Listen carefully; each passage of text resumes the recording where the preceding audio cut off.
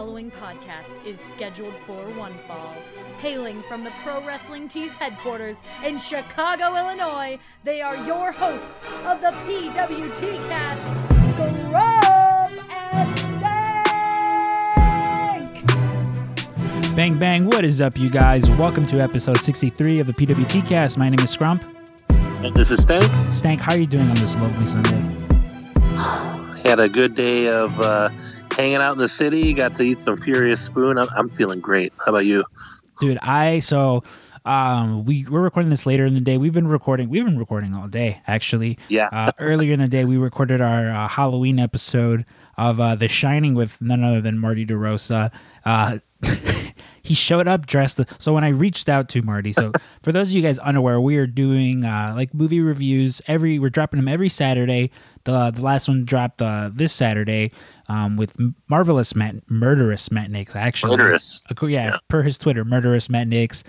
We talked about House of a Thousand Corpses. We reviewed it, as well as like a half-assed abridged Devil's Reject review, which, listen, I love that movie, so at some point we'll give it its proper review. But we did that one with him, and then we recorded today with Marty DeRosa for The Shining.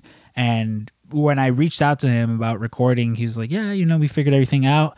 And he mentioned to me, he's like, I got a really good bit, which I was like, hell yeah, I'm all for it. Like, and he texts me when he's down here, and I'm like, okay, I'll come around back and pick you up.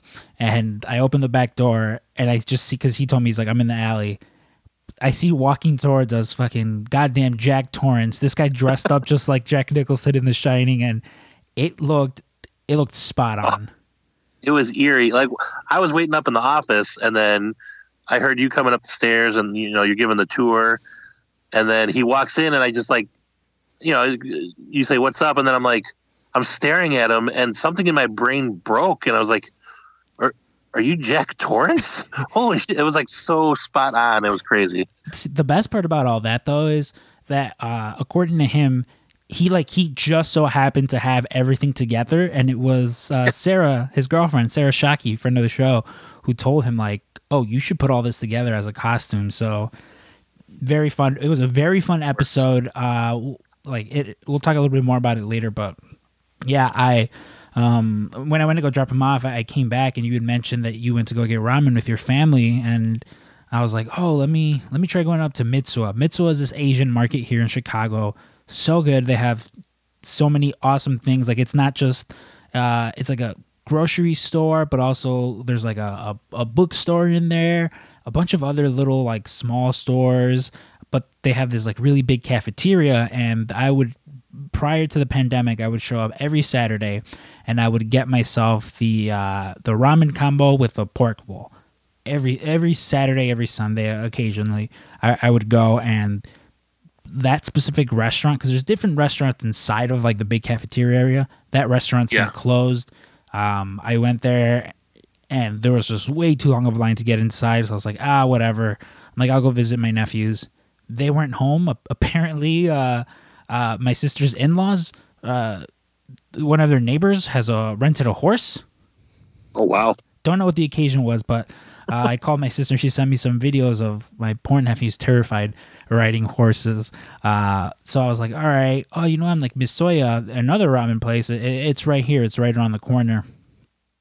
So I was like, let me go check it out. I've used to go there almost like once a month with Frank. And went there, they were open, because last time I went, they were closed. I went there, they were open, and immediately the lady's like, oh, how many? And I was just like, oh, just the one. And so I got to have some ramen finally for the first time since before the lockdown, like the last 6 months. What, like 6-7 months? Not had any ramen. You had thought it might be closed down forever. Yeah, but oh, dude, it was so good.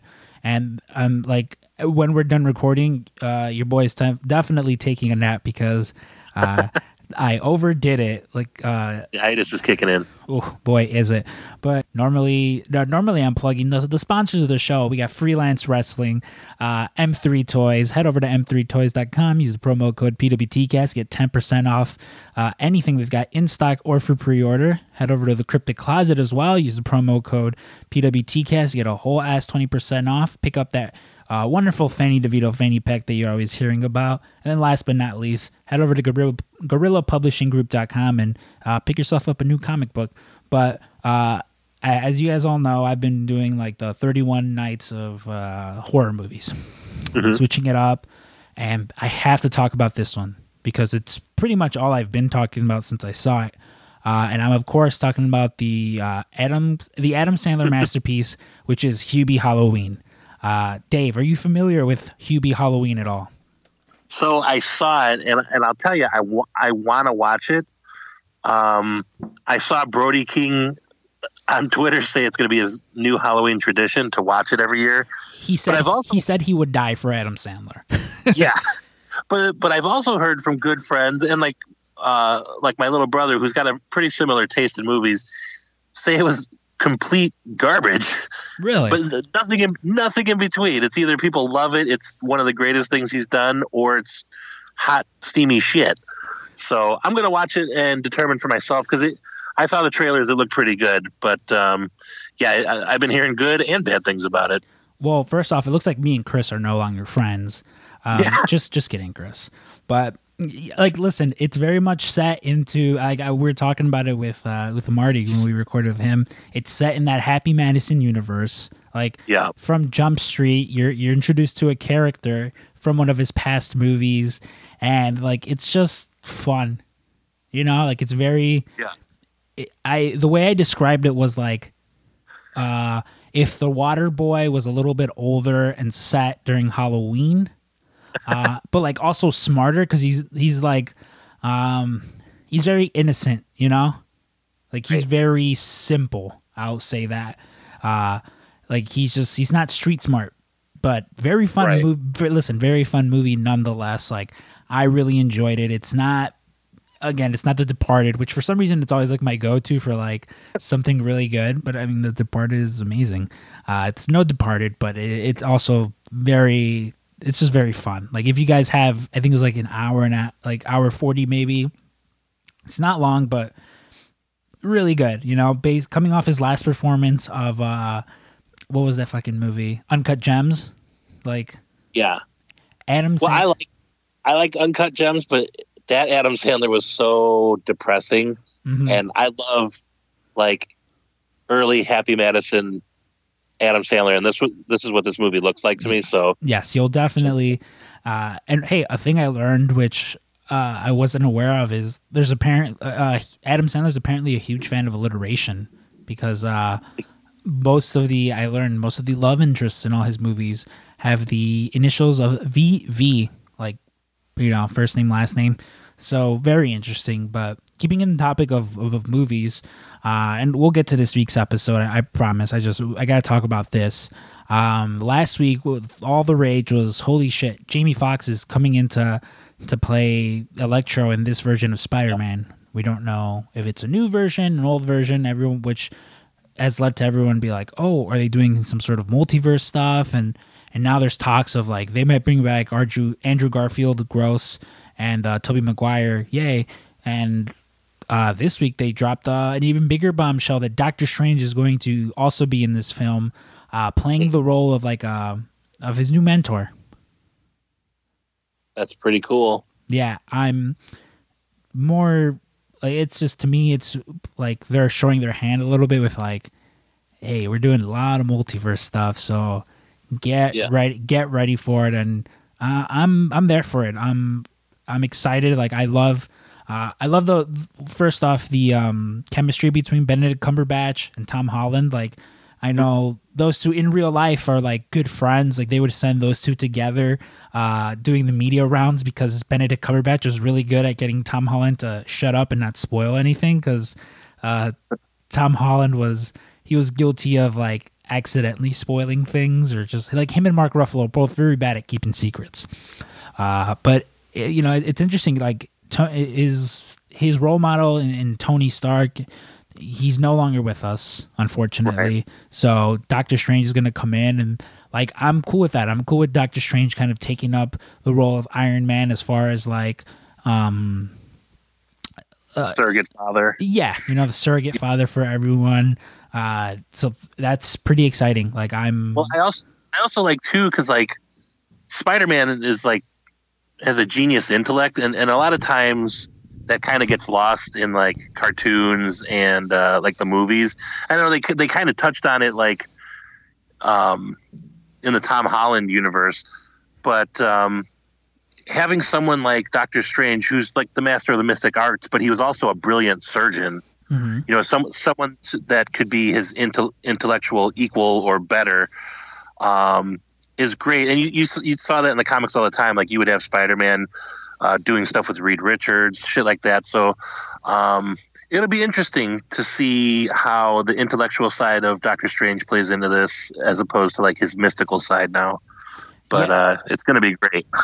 Yeah, that Spider-Man movie, which is starting to film next month, I believe. Like they're already setting up in New York to start filming.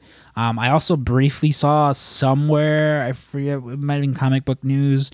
I don't really remember, but apparently now like talks are heating up about Venom showing up in the MCU. Not that excited about it. I really wasn't. One, I secretly hope they cast Tom Hardy as Wolverine. I know it's not going to happen, but that would be awesome. And also that Venom movie, I don't know, to me wasn't that good. You know, it's like an hour and a half before you actually see him as Venom. They got to stop getting him. They got to stop getting Tom Hardy to do like New York accents. It's not working. Yeah, like. He's awesome with his traditionally British accent, but that those New York accents not really the best with it. Also, I have a bit of comic book news on the DC side. I don't know if you heard the rumors and the scuttlebutt about the Batman, but they shut down the shooting. The word out was like COVID stopped it, but now there's other words saying that was a cover up because Robert Pattinson didn't keep up his fitness over the summer, and he came on set looking chunky as heck. Really? Yeah. If this guy ruins Batman because he couldn't do a couple crunches when everyone has nothing to do but exercise at home, I'm going to be really mad. Well, I know a friend of the show, Jesse Kohlenberg, he sent me an article. I believe he tagged both of us, or it might have just been one of us, but it was about the movie being delayed until next year or 2022, I believe, not 2021.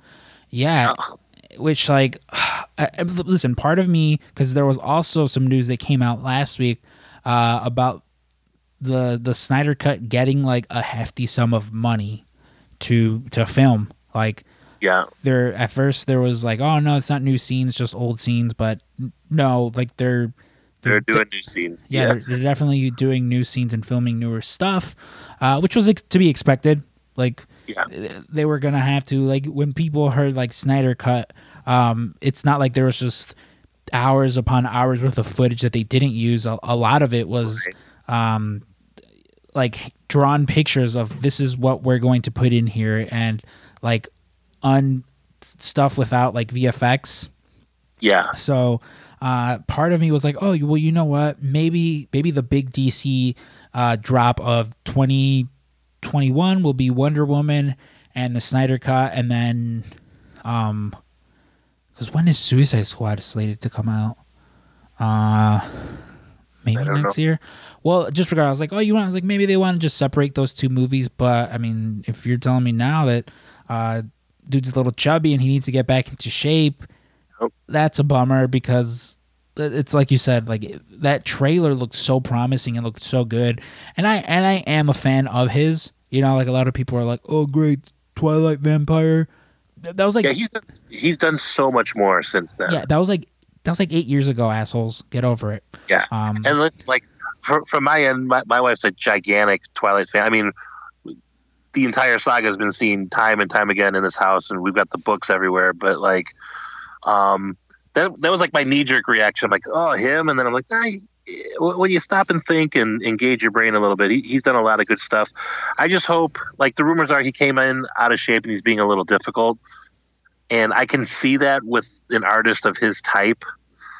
But like when you get handed Batman, you just got to come in right, you know? Yeah, or don't do it. Yeah, like again, it looks promising, but DC does have a history of like, hey, this looks really good, and then one thing or the other happens, and then It falls apart. exactly. But really quick, Dave, before we get into this week's interview, I wanted to give a huge shout out to people who took advantage of our fall sale this week and purchased some T-shirts from us. It's always very much appreciated whenever you guys, whether it's a T-shirt. I mean, we only sell T-shirts right now, so it'll only be a T-shirt. So disregard that. But whenever you guys purchase a T-shirt, very much appreciated. So I wanted to give a huge shout out to Joshua Davis, who bought another T-shirt. I believe he bought one last week, and our boy Joshua's, this guy's starting to put together his own collection of PWT Cast shirts, so it's very much appreciated. We had Christian Romero as well. Thank you, Christian. And then last but not least, wonderful friend of the show who unfortunately is at home right now with a broken ankle, so get well better. And I'm, of course, talking about the one, the only Katie Fabe. Katie Fabe, we love you. Get well soon. But let's go ahead and get into this week's interview. We have the pleasure of talking with Andrew Thompson. Andrew does so much writing over at Post Wrestling. He puts together these like very awesome, very detailed reports, along with hosting his own YouTube channel where he also conducts interviews with people. And like the dude's a hustler. Like, this guy's always putting out content, always putting out stuff. Like even then, like the day that we recorded, he was still just. Yeah. He's like, hold on, I gotta post some updates real quick. Yeah, which like for us again was totally fine because, we appreciate a good work ethic. Dave and I, we pride ourselves on being hard workers ourselves. So when we see somebody else, a friend of ours also be that way, it's always like, hell yeah! Like those are the kinds of people we strive to surround ourselves by. People that work hard and are proud of their work and have work that should be admired. This one's a little bit longer. I haven't edited down yet, so we'll see how much random blabbing of mine that I can edit out. But it was a little bit longer, and we kind of went all over the place, but it was really good. The interviewee and him at a few points came out and was like asking us questions, very like thoughtful questions. There's at one point I had no idea. As a little spoiler, he talks to you about fatherhood, and he himself is not a father, but he talks about how like, hey, this is something that eventually I want in my life, and like I didn't have much to contribute to that because for those of you who know me, I am much more content being the funkle, the fun uncle, than I am having my own children. So it was nice because I don't ever really talk to you about that. It just never really comes up with us. So it was fun hearing you talk about that. Really fun and engaging interview with Andrew. So, ladies and gentlemen, without any further ado, let's go ahead and get to this week's interview with the one, the only Andrew Thompson.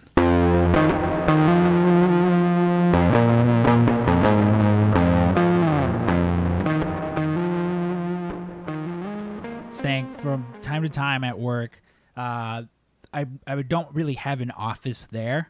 Like I have the office up here, that you and I share, but it's sort of like I have 3 offices at the shop, and of course, for those of you who've been to the shop, I'm referring to the 3 bathrooms that we have at Pro Wrestling Tees because that's where I do all my internet browsing. I'm going to share a little bit with everyone. I shared the other day on Twitter that I listen to Up Next when I'm in the shower, just from time to time. I'll put on podcasts in the shower, but usually when I'm scrolling the internet, Post Wrestling will post their news updates, and that's where I get most of my wrestling news from. There's so much going on.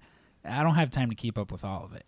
But luckily, the man that we're interviewing today, he writes these massive articles covering just everything that's going on in the world of wrestling. Like even now, at this time of we're recording, there's like breaking news going on, and it's just like, oh man. But of course, I'm talking about Vampiro's favorite interviewer. He's a writer, interviewer for Post Wrestling. He has his YouTube channel, Andrew Thompson Interviews, as well as he hosts Bushby and Thompson's Wrestling Adventure along with friend of the show, Martin Bushby. Of course, ladies and gentlemen, I'm talking about the one and only Andrew Thompson. Andrew, how are you doing? Oh, what an intro, man! I feel welcome. I feel welcome. Scrumpus, thank I appreciate y'all having me on the podcast, man. As I told y'all when we was off here, I always try to check out the podcast whenever I can. I always like the type of style and interviews that y'all do. Like it's not primarily wrestling based, even though there's wrestling content in it, but it's like y'all just chat it up with whoever the guest is, and like a real smooth conversation, man. So I'm looking forward to being on here with y'all. Well, see, first off, like with the intros themselves, one of my favorite things that like Kevin Smith would do on his podcast was his like intros, because he would talk about like whoever person it was for like 10 minutes. He would just tell this like massive long like 10-minute story about the person, and you just hear the person like in the background just like waiting to jump in, or kind of just like laughing and giggling.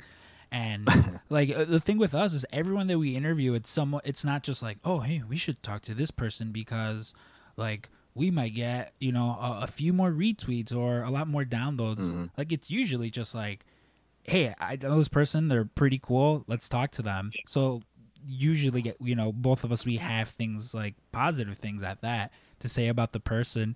But no, I mean, and thanks for the compliments on how we do the podcast. That's another thing where it's like Dave and I were like, oh, we should do a wrestling podcast, but not really have it be like no wrestling at all. Because the thing with us, it's like even like I've jumped in a few times to host like Up Next with Braden, and it's him doing the play-by-play, him doing everything, and then me kind of just like, yeah, I love Johnny Gargano. He is awesome. I really like him. Because that's just like not with me and Dave. Like we'll watch wrestling and stuff, but it's never like, And then they do a tope suicida over the top rope, and then it's none of that. So we're like, oh, this is just 13-1. Exactly.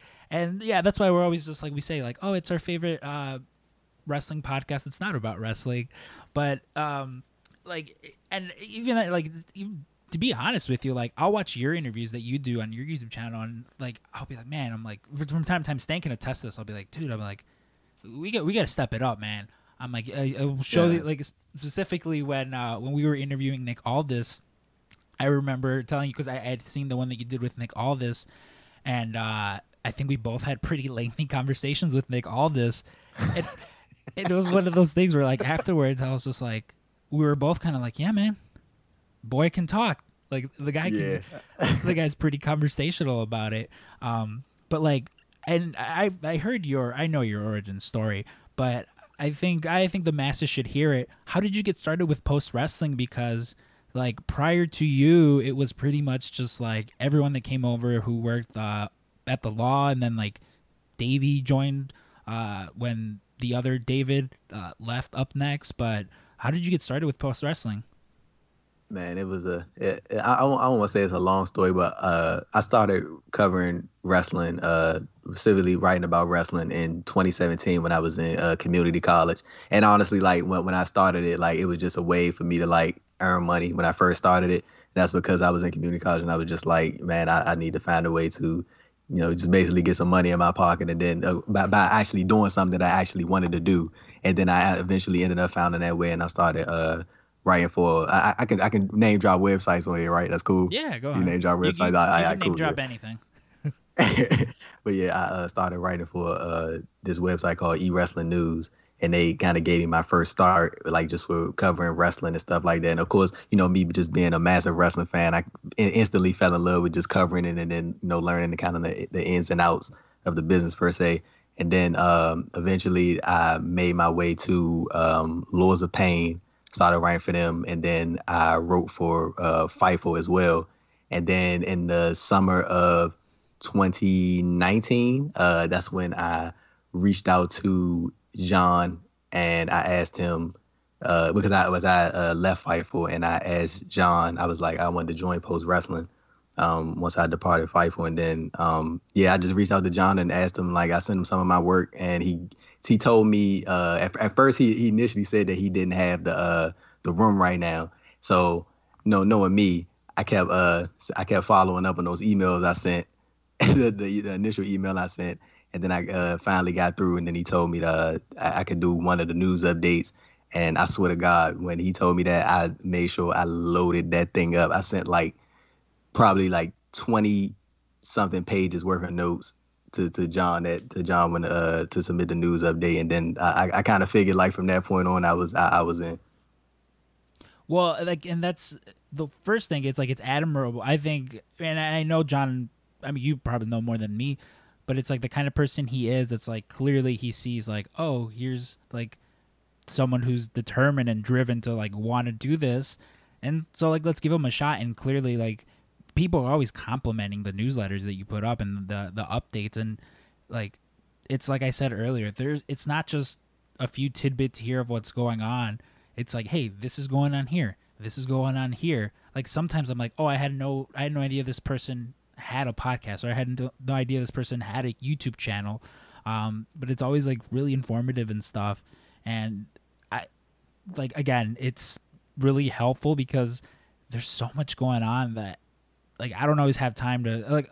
It's being where we work most of the time. It's someone coming up to like a group of people and just going, hey, did you hear Right. did you hear this happen? And it's just like, what? And we all like pull out our phones and instantly go to like to Twitter or you know like Fightful or whatever it is. But nah, man, like that's got to take like dedication. Like sometimes I'm like, how do you do it? How do you have time for all of it?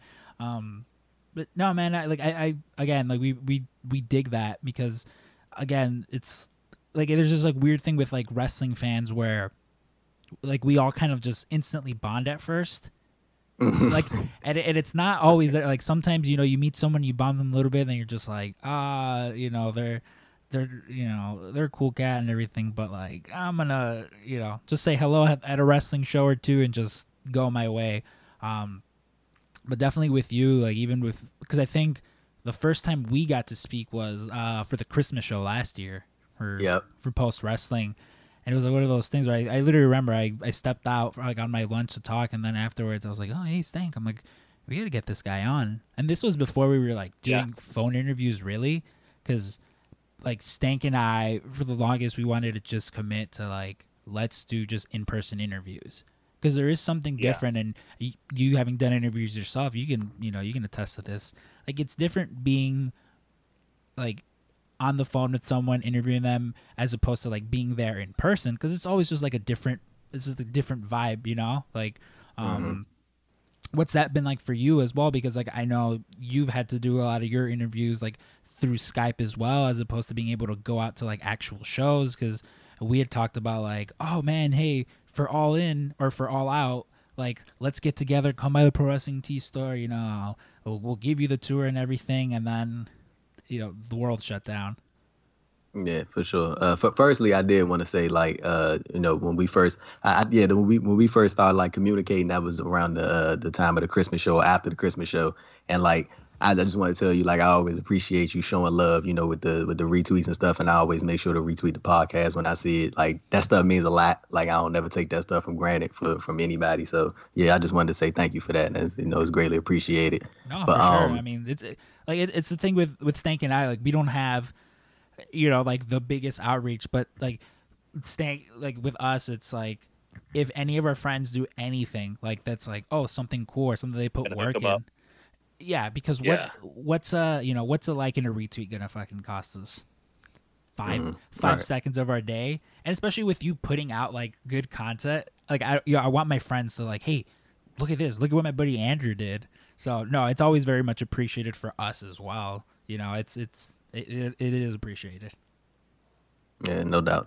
But yeah, man, with the interviews, like honestly, I did my first video interview last November. That was the first time I ever did a video interview, and I was nervous as all hell. I did it at an independent show with Trisha Dore, and that was like that was my first one. And like honestly, when I first went into it, I can't even begin to explain the nerves I had, just because like me being on camera, and like of course I didn't want to mess up any of the audio or anything like that. But she was so chill, and then like by her being chill, that made me chill. So everything was just smooth from that point forward. But yeah, man, I agree with you. I think video interviews and, you know, being right beside the person or being across from the person is like, I don't know, it's like something that just adds to the overall feel of the interview and just the overall amount of like the better discussion that you guys would have if you're face to face, opposed to, you know, doing audio or, you know, or doing, you know, Skype or something along those lines. Like even this podcast, like I was convinced. I was like,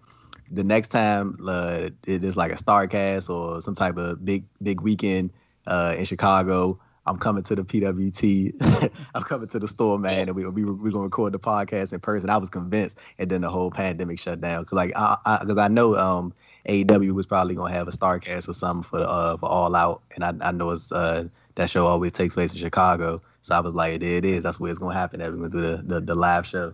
I mean, that was we were so bummed out that this is happening, because like we were excited last year for this, and we would have done All Out this year.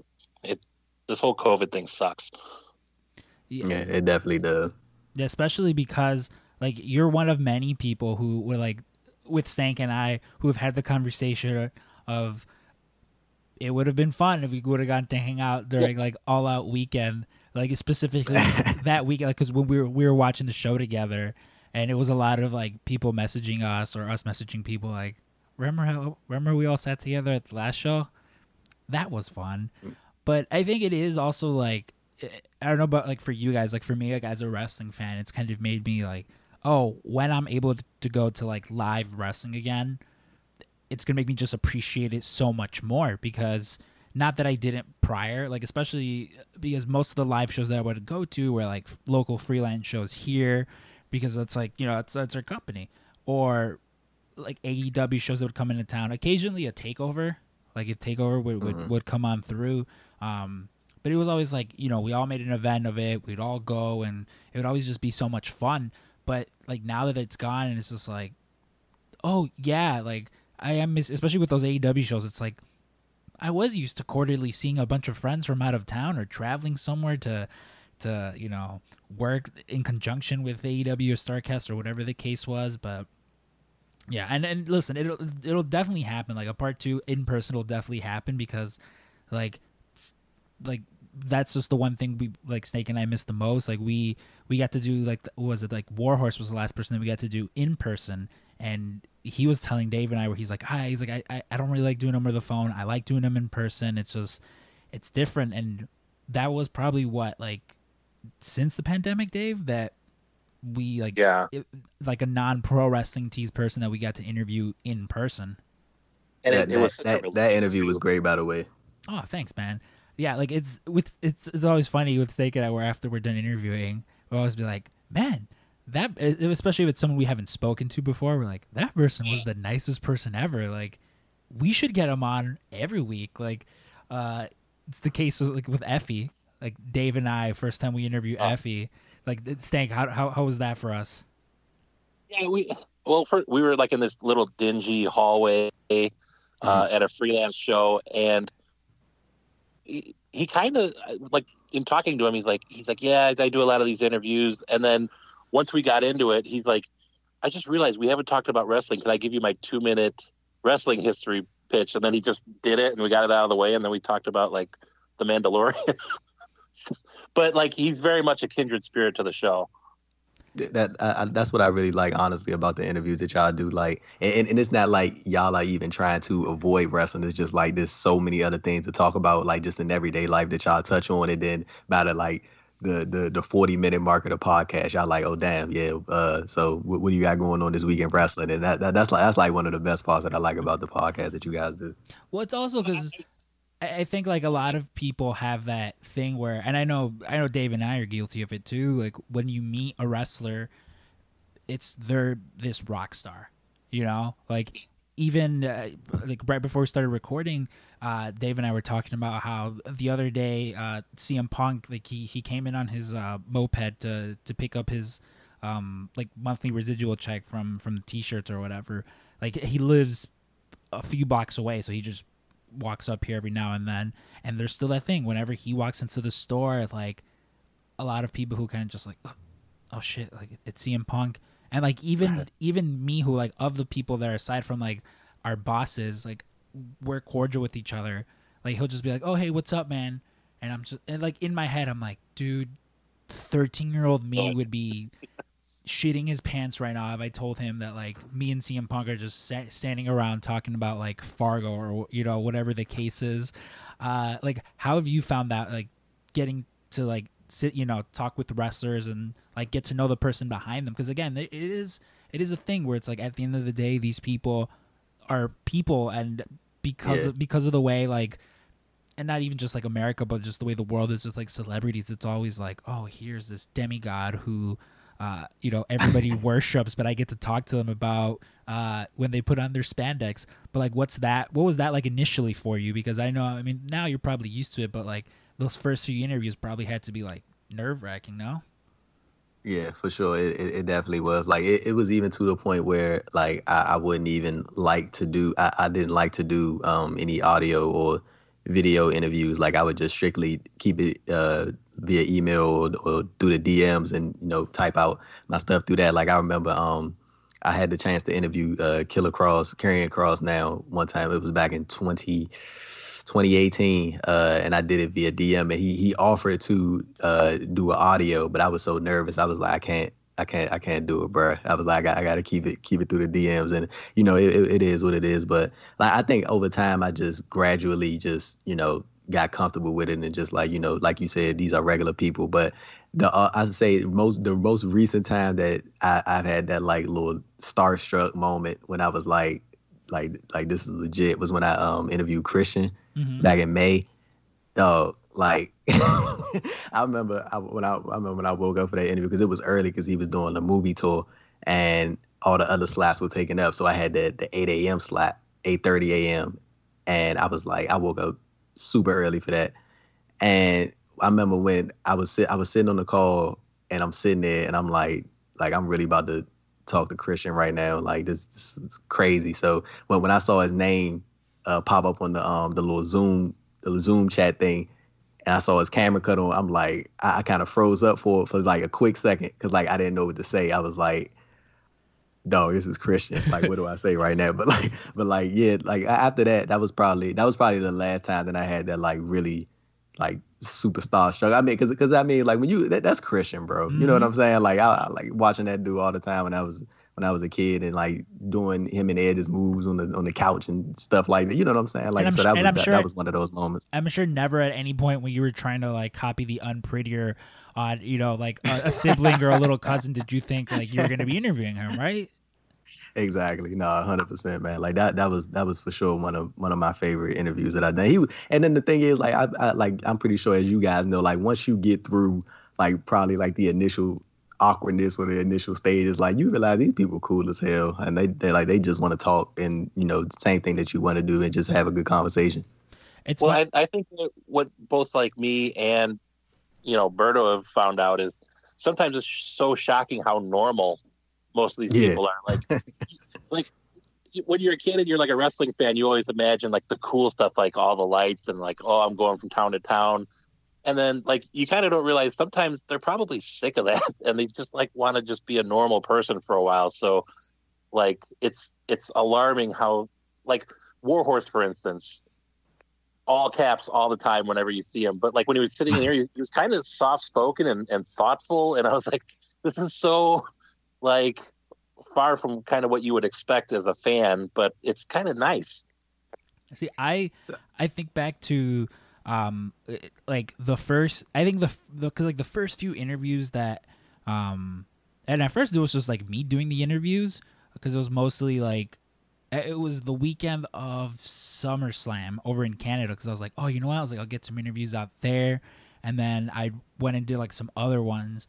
But I think like the most nervous I was, and most of these people were friends, so it was very easy. But like the first time I got to interview John and Wei, dude, I was so nervous, specifically because at first I was like, oh, you know what, I was like, I'll do 2 separate interviews, and then ultimately I was like, oh, you know what, let's just do one, because I was so nervous. And then the night before, I don't know if I've told this story, it'll be an exclusive, but like the night before I go out, it was me, Braden, and a friend, and I met up with another friend of mine. We wound up hanging out, and like where we were at, it was really far. It was like by the airport, and it was just late. And like my friend, she was like, "Hey, you could just crash here if you want." And I was like, "Yeah, that's fine." I'm like, "I'll get an Uber in the morning," because I was just tired. So I wake up. I forgot to set my alarm, and I was supposed to meet up at John's house at like noon, I believe it was. and I wake up at 11. And so I'm just like, oh no. I'm like, I don't even know if I have any time. And so I immediately call like the Lyft, get in the Lyft. And I remember telling the guy, I was like, I'll tip you $20 if you can get me to the BDE in 20 minutes, please. Because I still wanted to like shower and everything. And God bless this Uber driver because he got me there. He got me there in like under the 20. And like I make it and I show up.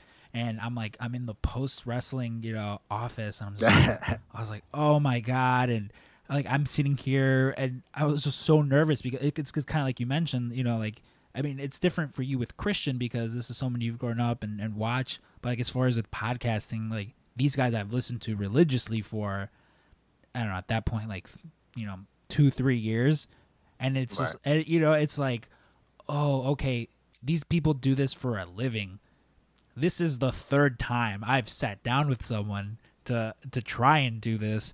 And I remember like messing up my intro. Like they were someone who in my head I'm sitting, I'm like, all right, I'm going to say this and that and then this and messing it up like twice. And I'm just like beat red in the face. I know like they didn't say anything, but they were so cool. And then there always is that factor of like, once the ice is broken, super easy to talk to. Like, we've done other interviews like with Way because I mean John, same thing. That man's always busy, so it's always easier to catch Way, specifically because he's always like up at the same hours we are. But no, man, it is always like nerve-wracking. Like if there's any of you guys listening right now who, and from time to time, like we'll get people like, hey, like I'm thinking about starting up a podcast. I think the one thing that like you got to know is unless you're super outgoing and super confident, like it's gonna be fucking nerve-wracking. That's why like I always say like start out with some friends. Like if anyone's listening right now and you're like, oh, you know what, this Andrew and David, they know what they're talking about. I should start my own. Start out interviewing some friends because once you do get like that one big get, you're just like, sorry, what was I saying? And you kind of slip up. It happens with us from time to time. That's I wanted to ask y'all. So like even with like you like how you guys conduct your interviews and how you run your podcast, like do you think that it's more so like your everyday personalities that help you make the shows go so smoothly, like because both of y'all are obviously just two chill dudes, so like do you think that kind of like just how you are in everyday life, do you think that helps with the interviews going so smoothly? I mean, I'd say so. I like, not that we're two cool dudes or anything, like I think part of it is like for our interviews, like have you ever seen like when a wrestler would do a Comic-Con panel or even like you go up to do their autograph and almost everyone asks them the same, what's your favorite match? Who living or dead would you want to wrestle the most? What's your contract status? Yeah, what's your contract status? Who from another company would you like in your? It's always the same question, and like, it's stuff that maybe you didn't hear personally from the guy, but he's probably answered that question 700 times that year already, right? And so, like, both Berto and I made like a conscious effort of like, let's try not to ask them the same stuff that they always get asked, and it's hard because like so many people talk to these guys, but I think it makes the conversation easier when you're like, we tend to, our crutch is like, well, hey, what are you watching at Netflix a lot? But like to them, they don't get to talk about that a lot. They're on the road, and that's probably all they're doing on the road is like eating lean chicken and steamed broccoli and watching Netflix and stuff. So for them to be able to talk about something and maybe decompress a little bit, it's almost like they're talking to a friend. Like I found like that's how it went with Brody King. We were kind of nervous, and then he was like, "Oh yeah, fuck, I love Watchmen," and we're like, "Great, perfect." And see, like for me at least, like I think at the shop that we work with, David is like the nicest person ever, and he's someone who's like very easy to talk to, and I specifically when it comes to like everyone that we work with, like I get along with everyone, and one of my things that I try to do is talk to everybody. Like I'm not necessarily like best friends with everybody there, but I try to just like at least have that line of communication with everyone, specifically because like with my position, I like to just have that open line of communication. So if there's any sort of problem that anyone has, it's like come to me first. I'll try to solve it before you go bother, like the other bosses with it. But I mean, especially the thing too, it's like Dave and I, and it's like the one thing that I like about like you and the way you present yourself, that it's like you're authentic, like you don't try to be someone that you're not. Like I've never watched one of your videos where you're just like, hey, what's up guys, cool guy Andrew here, and I'm about to fucking interview Christian. Like, and it's the same thing with us. Like we never try to like pretend that we know more than we do, like I'm not gonna bring up some like obscure wrestling from like the 70s and then halfway through be like, oh, I'm actually just kidding, I have no idea who these wrestlers are. Like to me, if I could interview everyone from like, and we're around the same age, so I'm sure it'd be the same with you, but like if I could interview everyone that like wrestled between like 2005 and like 2011, I'd be good. I could sit there and be like, yo, Rene Dupree, remember when you and Kenzo Suzuki were a tag team on SmackDown? That was fucked up, right? Like it's just, and again, most of what me and Dave talk about in front of the microphone, it's just what we're talking about when we get off on the microphones. That's why we had like the whole like, hey, let's just start talking about comic books and movies and like Netflix and shit, because a lot of the times people were like, oh, hey, we really like hearing about that stuff. And so we're like, fantastic, then. You want to hear us talk about, Watchmen for the whole summer? Guess what? That's what we're going to fucking do. But, I mean, it is just like, again, trying to present yourself as like who you are. Because, like, I wouldn't want to, like, I imagine like all the podcasters like I listen to, the ones that I've met, it's like, oh, okay, cool. Like, you are who you are. Like, you're the person that I hear every Monday or Tuesday or whatever the case may be. The case in point with John and Wei, like I met them when I like gave them the tour to the store, and I was like, oh, okay, like that is who you guys are. Like you guys are very much the people that you present yourselves as like through the show. And like with all of us, like we do interviews, I think there is that thing like from people that listen to it, is that they become familiar with us.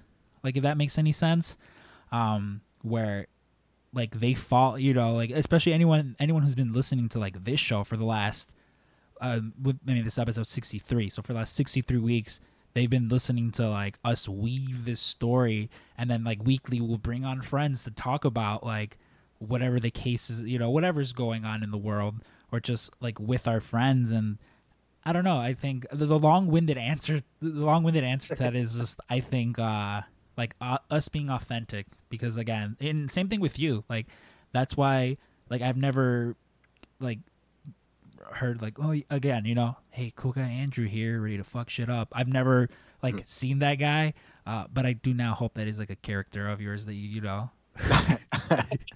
No, but for like I agree with you just said. Like I think that's just the gist of like everything, like just in everyday life in general, bro. Like I think it's just important to just be yourself, and I like it's free to be yourself, man. You ain't gotta pretend to be nobody. And I think that's more like attractive to other people, is when you just just do you and just be who you are as an individual. And I think that just makes everything more smooth in life in general. So like I always kind of just been just laid back, I guess, and like just relaxed and just keep a cool head. Like that's how I think I get that from my pops, because he the same way. Can't get a lick of emotion out that man for nothing. But except for love, of course. Except for love. But but y'all know what I'm trying to say. Yeah, like I think with me, it's a lot of like, especially what I'll do at work, is like I almost always feel like I'm working on like a stand-up routine. Like I'll walk around and because I think like when I was a kid, I don't know about you guys, but like the one thing is, you mentioned your dad. Like I always wanted to make my dad laugh. Like I felt like if I made my dad laugh, I was George Carlin, I was Chris Rock, I was the funniest person in the room. And like to this day, I'll do like I'll just like walk around, and like especially with Dave, because his work area is all the way on the other side of the room. So as I'm weaving my way over there, like I'll find someone and just like practice my 2 minutes on them. Am I gonna make them laugh? No. It's like, all right, well, guess that didn't make them laugh. Then I'll go over by Dave's area and be like, I'll find someone and I'm like, hey, Julio. And I just start like, telling the same joke and get a laugh. And I'm like, oh, yeah. But I think that... Dave, I was about to ask you, Dave, are you easy to make laugh? Like, are you one of those people like somebody could like walk up to you and like say like applesauce or some shit like that, and you start laughing? Oh, you know what's funny? Like, yes, one. Two, I do the same thing to my daughter. Like, I'll say, I'm going to make you laugh with one word, and it's the same word, like beans, or beans. And I'll just, like, look at her, I'm going to make you laugh with this one word, and, like, she can't not laugh if I say beans, like, staring in her face. But like, what Berto said, he'll come around, and then, like, he'll tell a joke, and then normally it'll turn into everyone in the room turning on stupid Michael and just slam dunking on him for, like, 10 minutes. It's the best. But I think it's also like if like out of love, you know, because Yeah. like, and I don't know if it's like specifically like a guy thing, you know, like I have no problems at telling like any of my guy friends like, oh, you know, like I love you, man, anything like that. I have no problems with that. But it's at least to me, I find that it's much better to just like, man, like you really came in here wearing those shoes today, huh? Like you really woke up and thought wearing those shoes today was a smart idea.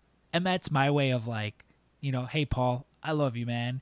Because it's just like easier. And I think, I don't know if it's like a guy thing or just, you know, but I don't know. Like really like specifically, like with the touch on what you just said, like probably over the past 2 years or so, I probably say I've been like more frequent with that, like with, you know, telling my loved ones, of course, telling my cousins and, you know, my stepbrother, and, you know, telling people like that, you know, just tell your folks that you love them, your friends and stuff like that, you know, and just make sure you continuously tell them that every day. Cause like, you know, especially with everything that's going on in the world right now, you know, you want to make sure that you let your folks know, you know, that you care for them, you know, and some of that stuff, man, that stuff made people day. I remember, what was it, yesterday or a couple of days ago, I just texted my aunt out of random. I was like, you know, I love you. And then she was like, that made her whole day. You know what I'm saying? Like little stuff like, cause you never know what somebody going through. Like we all individuals, and, you know, we all, you know, everybody got their own individual struggles, and everybody has their own battles that they fight that they don't share with the public, mentally, emotionally, everything.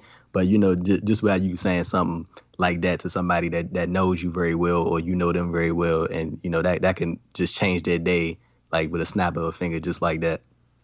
Well, I think that's something like our generation has kind of like figured out, right? Like our dads and maybe even our granddads didn't really express like that. And I know that's not everyone's case, but like, you know, back then it's like, hey, we need our kids to be hard and shit. And then like, there's times you end up losing family members and you're like, fuck, I never said I loved you, or not even just I love you, just the things left unsaid, you know? And like, I'm a big believer in that. Like if I see someone at work walking by, like Eric Zisselman, I'm like, man, you look at like $1 million today. What are you doing? And then, like, he knows I'm being an idiot, but like, you know what I mean? Instead of cutting people down, and that's what's really good about like pro wrestling tees in general. I mean, we cut each other down constantly, but like, it's never with like a hard edge, and everyone's in on the joke for the most part. You know what I mean? And I think that's what like our generation is really good at expressing. Hey, man, I care about you, and not even having a qualifying like, hey, I'm not gay for you, but I do like you. As you know, we don't even have to do that. It's just like, whereas like past generations felt like they needed to just clarify, be macho all the time. What? Yeah, it's like you don't need that. Like I remember as a kid growing up, is always like, I love you, man, no homo, and like I don't know why. Exactly. Yeah. Like I don't know why I mean, I know why we had to say that because we were like 12, and you know, God forbid a 12-year-old like say how they feel, but I don't ever have to do that anymore now, and like I'll openly, you know, like again just express how I feel to people, and I don't ever really have to feel like, oh man, these guys, you know, Andrew and Dave are about to fucking make fun of me and call me a Sally because I said I have feelings. Like this is not really a thing anymore. Yeah, that whole generation and that whole like that generational mindset is kind of like on its way out. I think that's kind of, you know, moving to the wayside a little bit. And I like that, bro. Like you could tell your close friends, you know, or anybody, like just be like, you know, I love you, you know, just let them know how you feel, because, you know, like you just said, you know, you never know what could happen tomorrow, what could happen next week, or what could happen next year, you know. So just let your people know, man, because you just never know. It is also like, I mean, aside from like breaking those like generational things,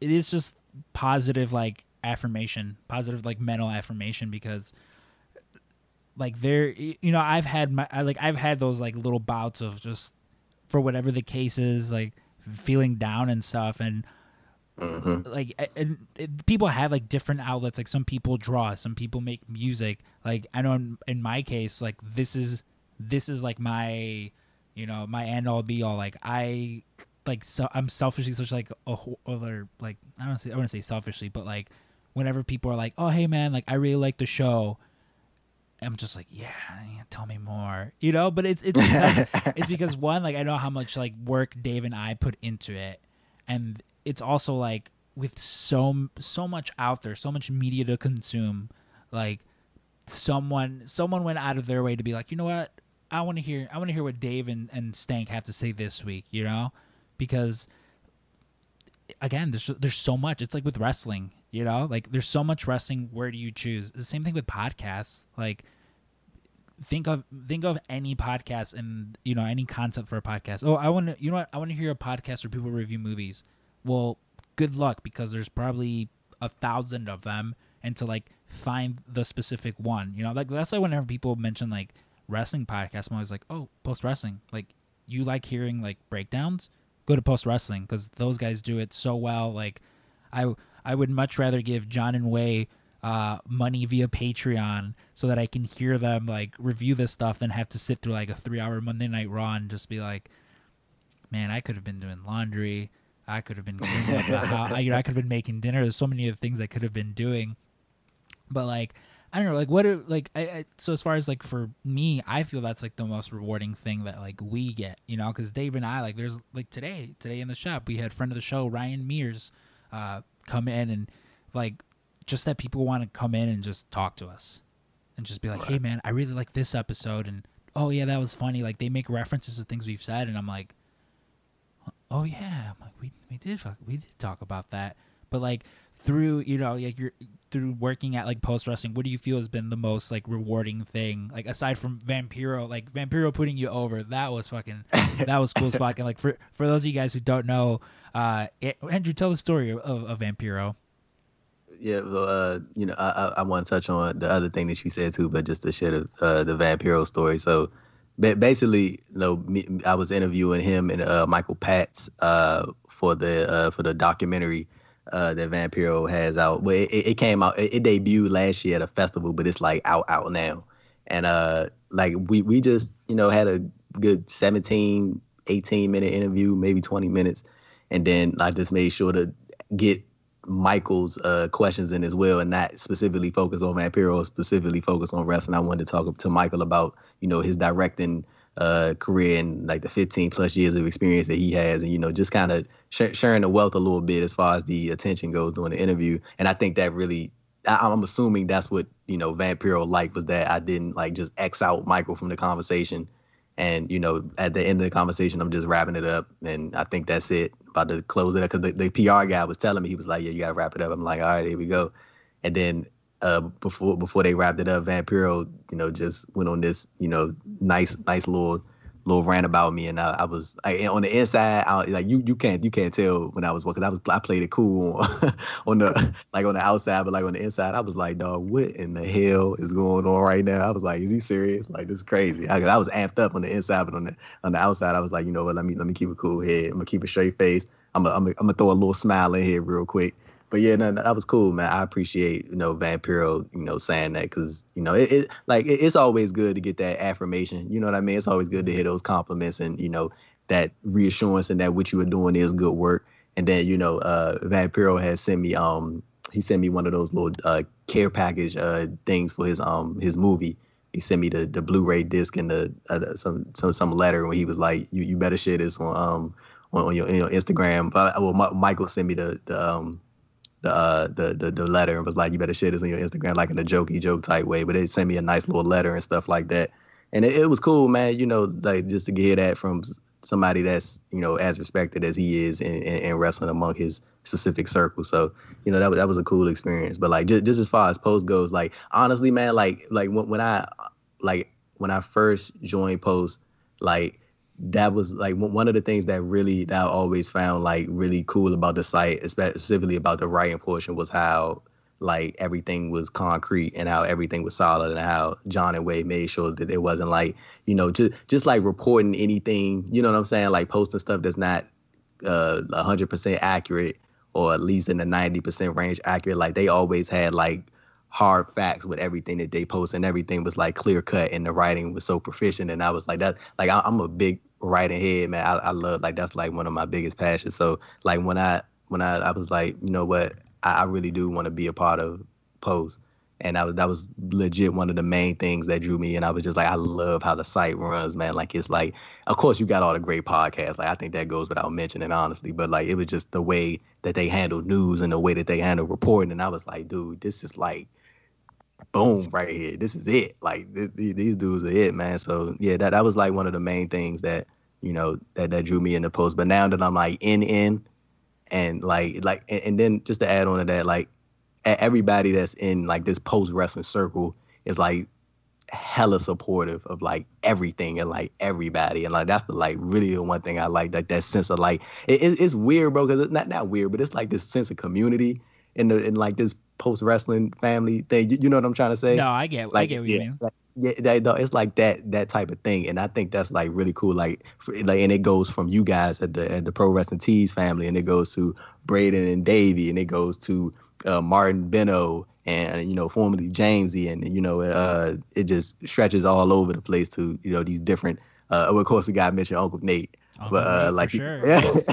but it just like stretches to like all these different outlets and all these different people that just interconnected by Post wrestling. So I think that's like one of the biggest things. And like, of course, like John and Wade, they like support me like in like outside ventures as well, like stuff that I'm trying to do. Like I'm trying to get into like voiceover work, and I'm trying to like, possibly like one thing I always really wanted to do, I always wanted to host like a gaming competition, like a host of a gaming competition, like for a 2K league or like a Call of Duty tournament or something like that, like along those lines that they do for these like big tournaments that they do. Like, that's something I always wanted to do. And like I tell them about that stuff, and like they're like super supportive and like try to help me get in line to where I could possibly do some of that stuff. It's the best that they can, or like just get, even if they can't, just give me like little tidbits and advice and stuff. So like that stuff always cool, man. So yeah, man, I'm locked in for Post, and I appreciate all of you guys, honestly, for all the support. See, you mentioned community, and that's again one of like my favorite things of just not even just Post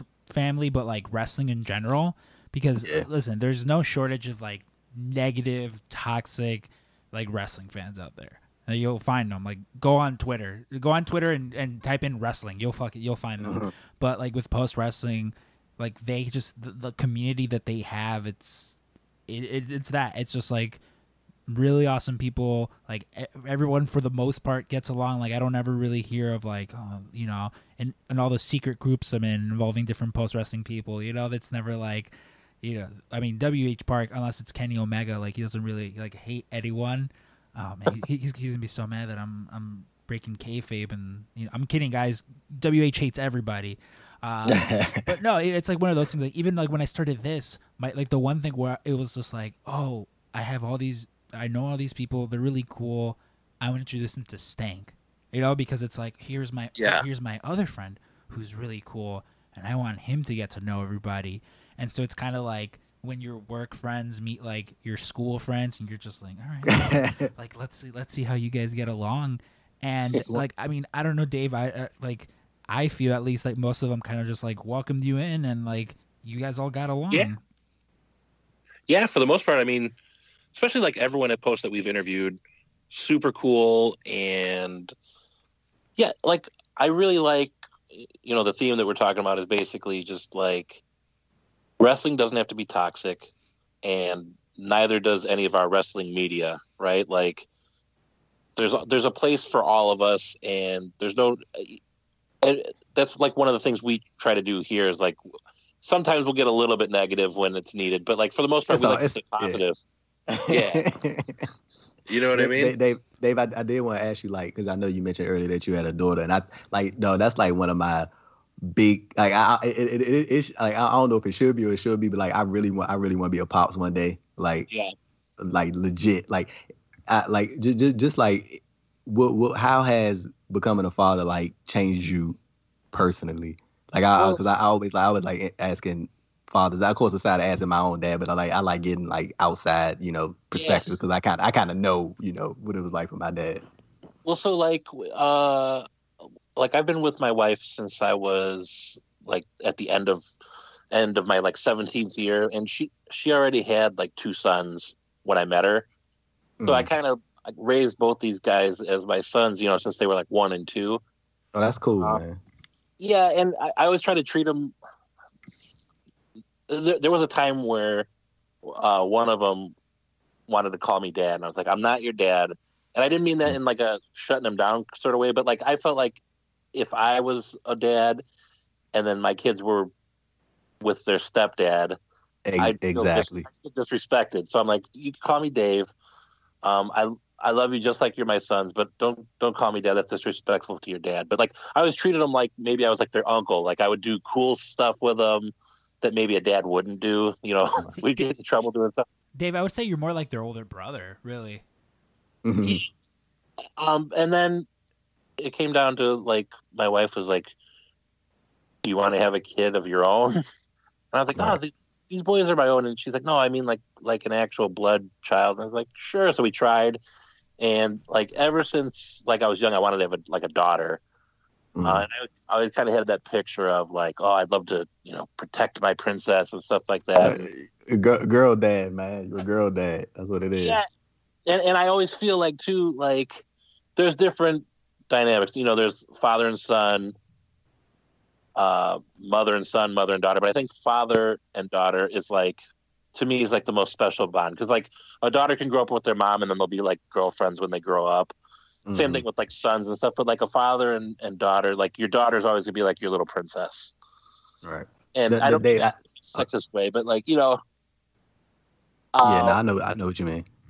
Yeah, but I was gonna ask you. I was like, so like, how do you personally like? Because I feel like with me, whenever I become a dad one day, I feel like I would have just like a bit of a struggle with that balance between like parent and like this is like my road dog right here. You know what I'm saying? Like that's my little homie right here. But like how would you like how do you balance that like with how you do it? Like because like just from hearing you talking, just from knowing you through Berto, like you seem like a real cool dude. So I'm sure with your child, it's probably like that's your road dog right there. That should one of like consider your like in a way a best friend in a way. You know what I'm saying? Like in a specific type of way. So like how do you kind of balance that between parent and like making sure my child feels like they can talk to me about anything and have that like friendship type of vibe? Like how do you balance that? Well, I always feel like we were talking about like generational differences, right? So like like my parents, like my dad was the nicer of the parents. My mom would be, doing all the ass whooping when we get in trouble. And I'll be honest, like there's a bunch of times, almost every time where she went overboard on it. So like, I always said, when I have a kid, I'm not going to hit him at all. Like, I don't want my kid to do anything because they're afraid of me. I want them to respect what I say. You know what I'm saying? So a lot of times, even with the boys, like I'll give them a lot of rope. Like with my daughter, she's like 13 right now. I'll say, you can stay up a little late. You can play PlayStation. You can go skateboard. You can do whatever you want, right? As long as your grades are fine and you're healthy. But like the second I start seeing any of that shit slipping, I'm pulling the reins. And she's been actually pretty good with that. And like, and I can honestly say the only time I've ever, this is gonna sound bad. The only time I ever like physically hit my daughter was when she was a kid and she was trying to stick a fork in the outlet and I slapped her hand and I was like, so she would know that it feels bad to do stuff like that. But other than that, like I find like don't govern by fear. We're super open about like everything in the house. Like she's probably not gonna be happy to mention this, but like when she got her first period or something, I didn't make it weird. I was like, that's a part of life. You don't got to feel weird about it. And just like she knew where babies came from at a fairly young age. We didn't hide any of that stuff. So I think being a parent, being open, and then showing a little interest in what they're interested in. Like if she likes Korean boy bands right now, so I'll go on Wikipedia and I'll do a deep dive on it so I can talk to her about stuff like that.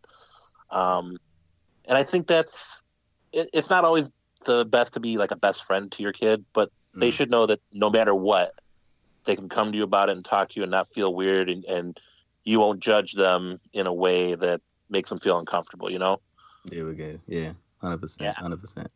Yeah, I think that's the key. Dave, I feel like you mentioned, you're like, it's almost like you're an older brother around like your stepsons, because again, from the time that I've spent around you and your family, like it very much just feels like that, like, you know, like your stepsons are your little brothers, because I see how you are with your actual little brother, but your daughter, like, again, she, like, you are her hero, and anyone who spent time can tell that, specifically because I remember when we started up the podcast, like Dave's Instagram is Big Stank Dog, and so we start up the podcast. I have like all the new social medias, and I get a follow on the PWT Cast account from Lil Stank Dog, and I was like, Lil Stank Dog. I was like, oh my god. I was like, that is adorable. Like, that is the cutest fucking thing in the world.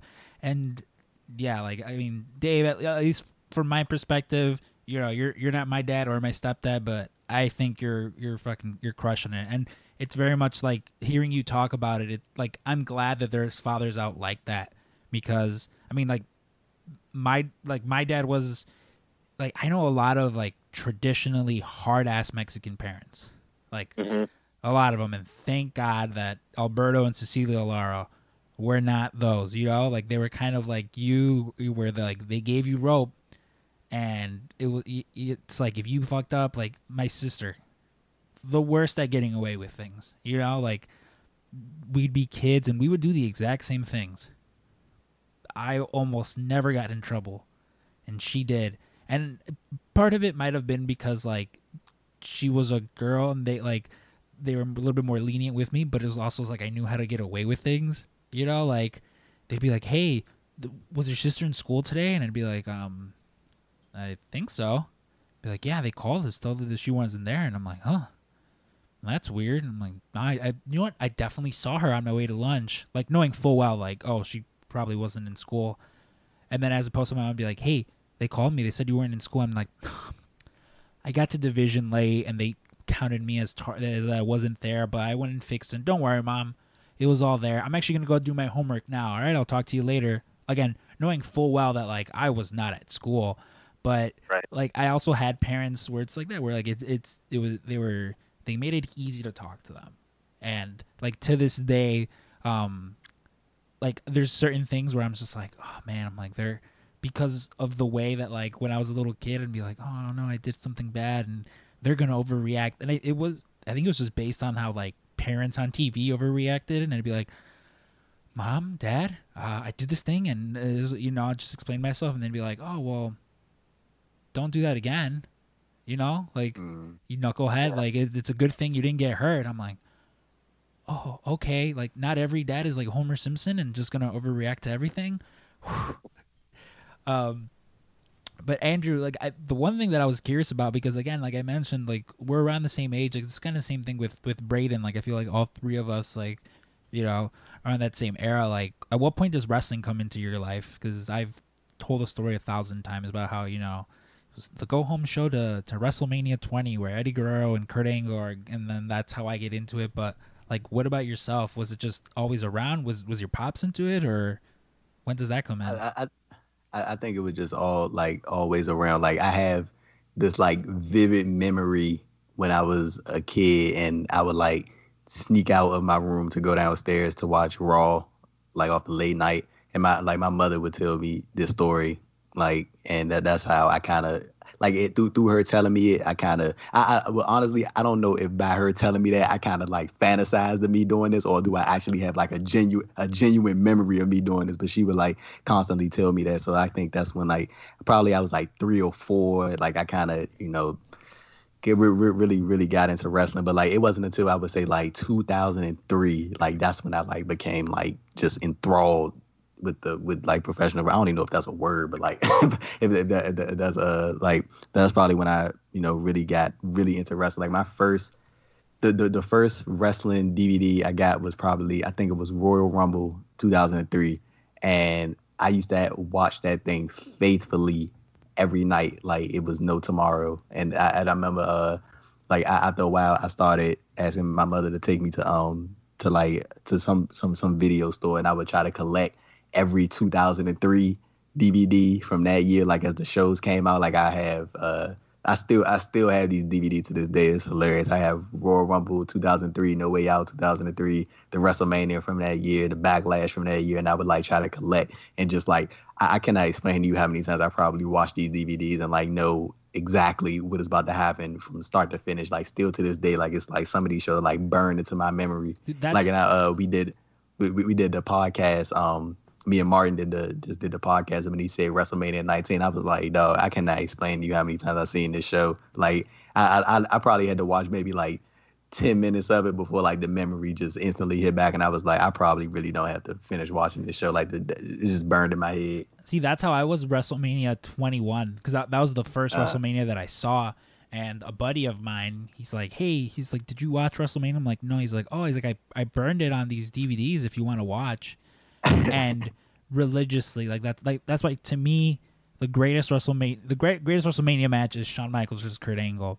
And I know everyone has their own version, and like it's emotionally everyone's connected to a specific match that they're like no this one. Like for a lot of people it's Austin Rock or Rock Hogan, but to me it's that one because that was like the first WrestleMania that I got to watch.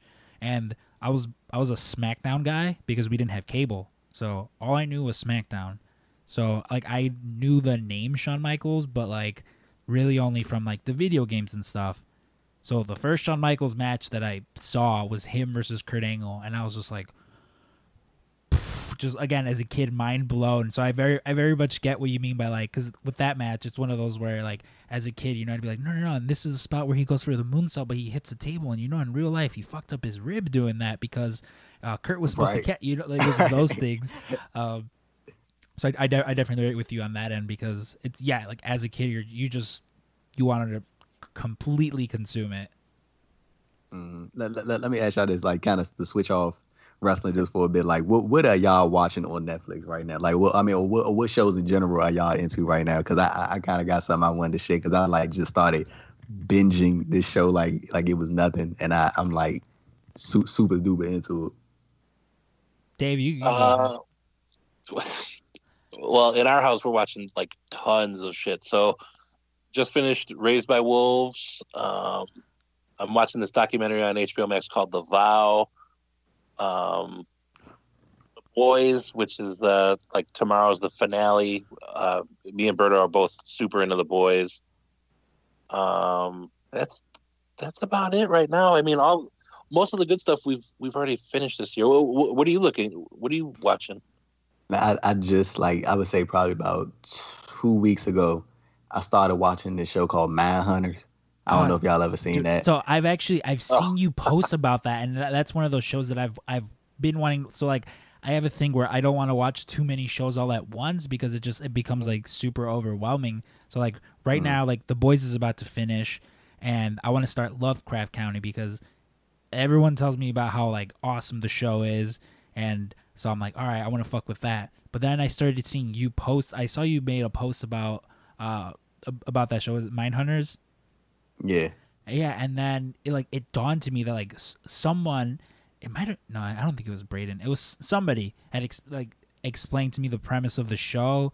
And like I remember like not too long after that I saw like the photo where they were just like, oh, here are these serial killers, and this is like the like how Netflix like casted them, and I'm just like, well, where's the photo? I'm like, I just see this is the same photo that you're showing me twice.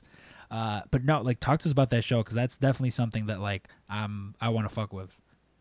Man, the casting of the show is crazy. Like Netflix, they hit like the people spot on, like exactly how these people look. Like it is ridiculous. Like, and I think that's what like really drew me in. Like I honestly, like I remember when I was just scrolling Netflix just to like find something to watch. I was like, what's Mindhunters? That looks kind of cool.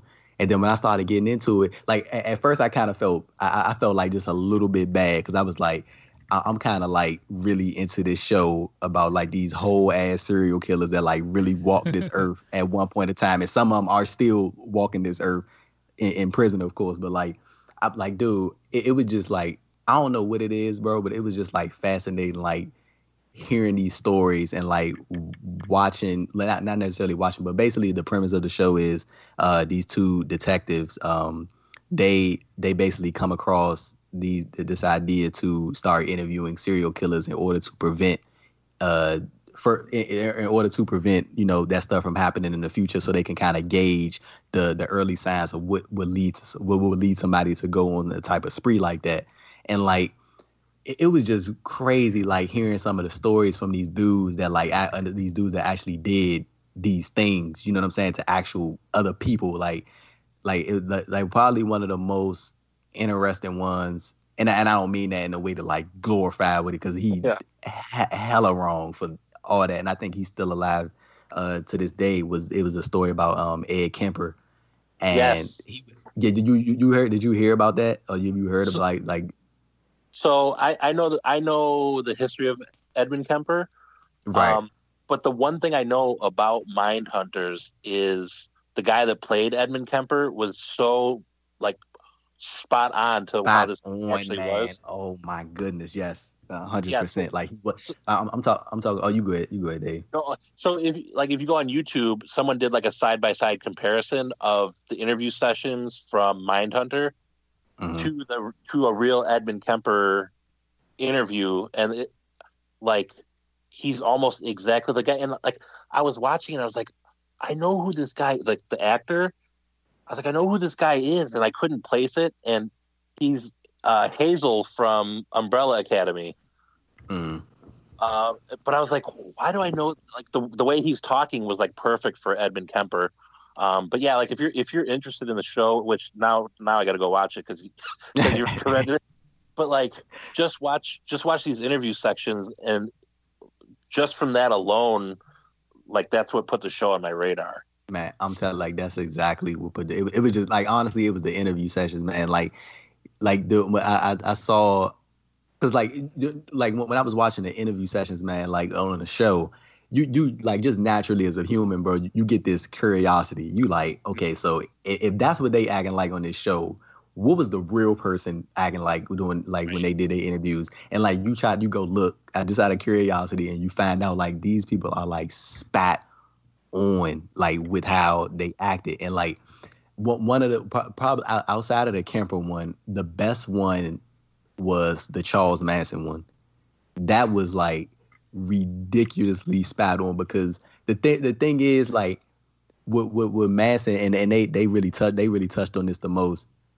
Manson, they kind of labeled him as like overhyped, I guess, because he never actually committed any physical harm, and they like kind of made light of his height, because Manson was like 5'1", and he would always try to like make himself the loudest in the room or present himself as the biggest in the room in order to seem like a threat.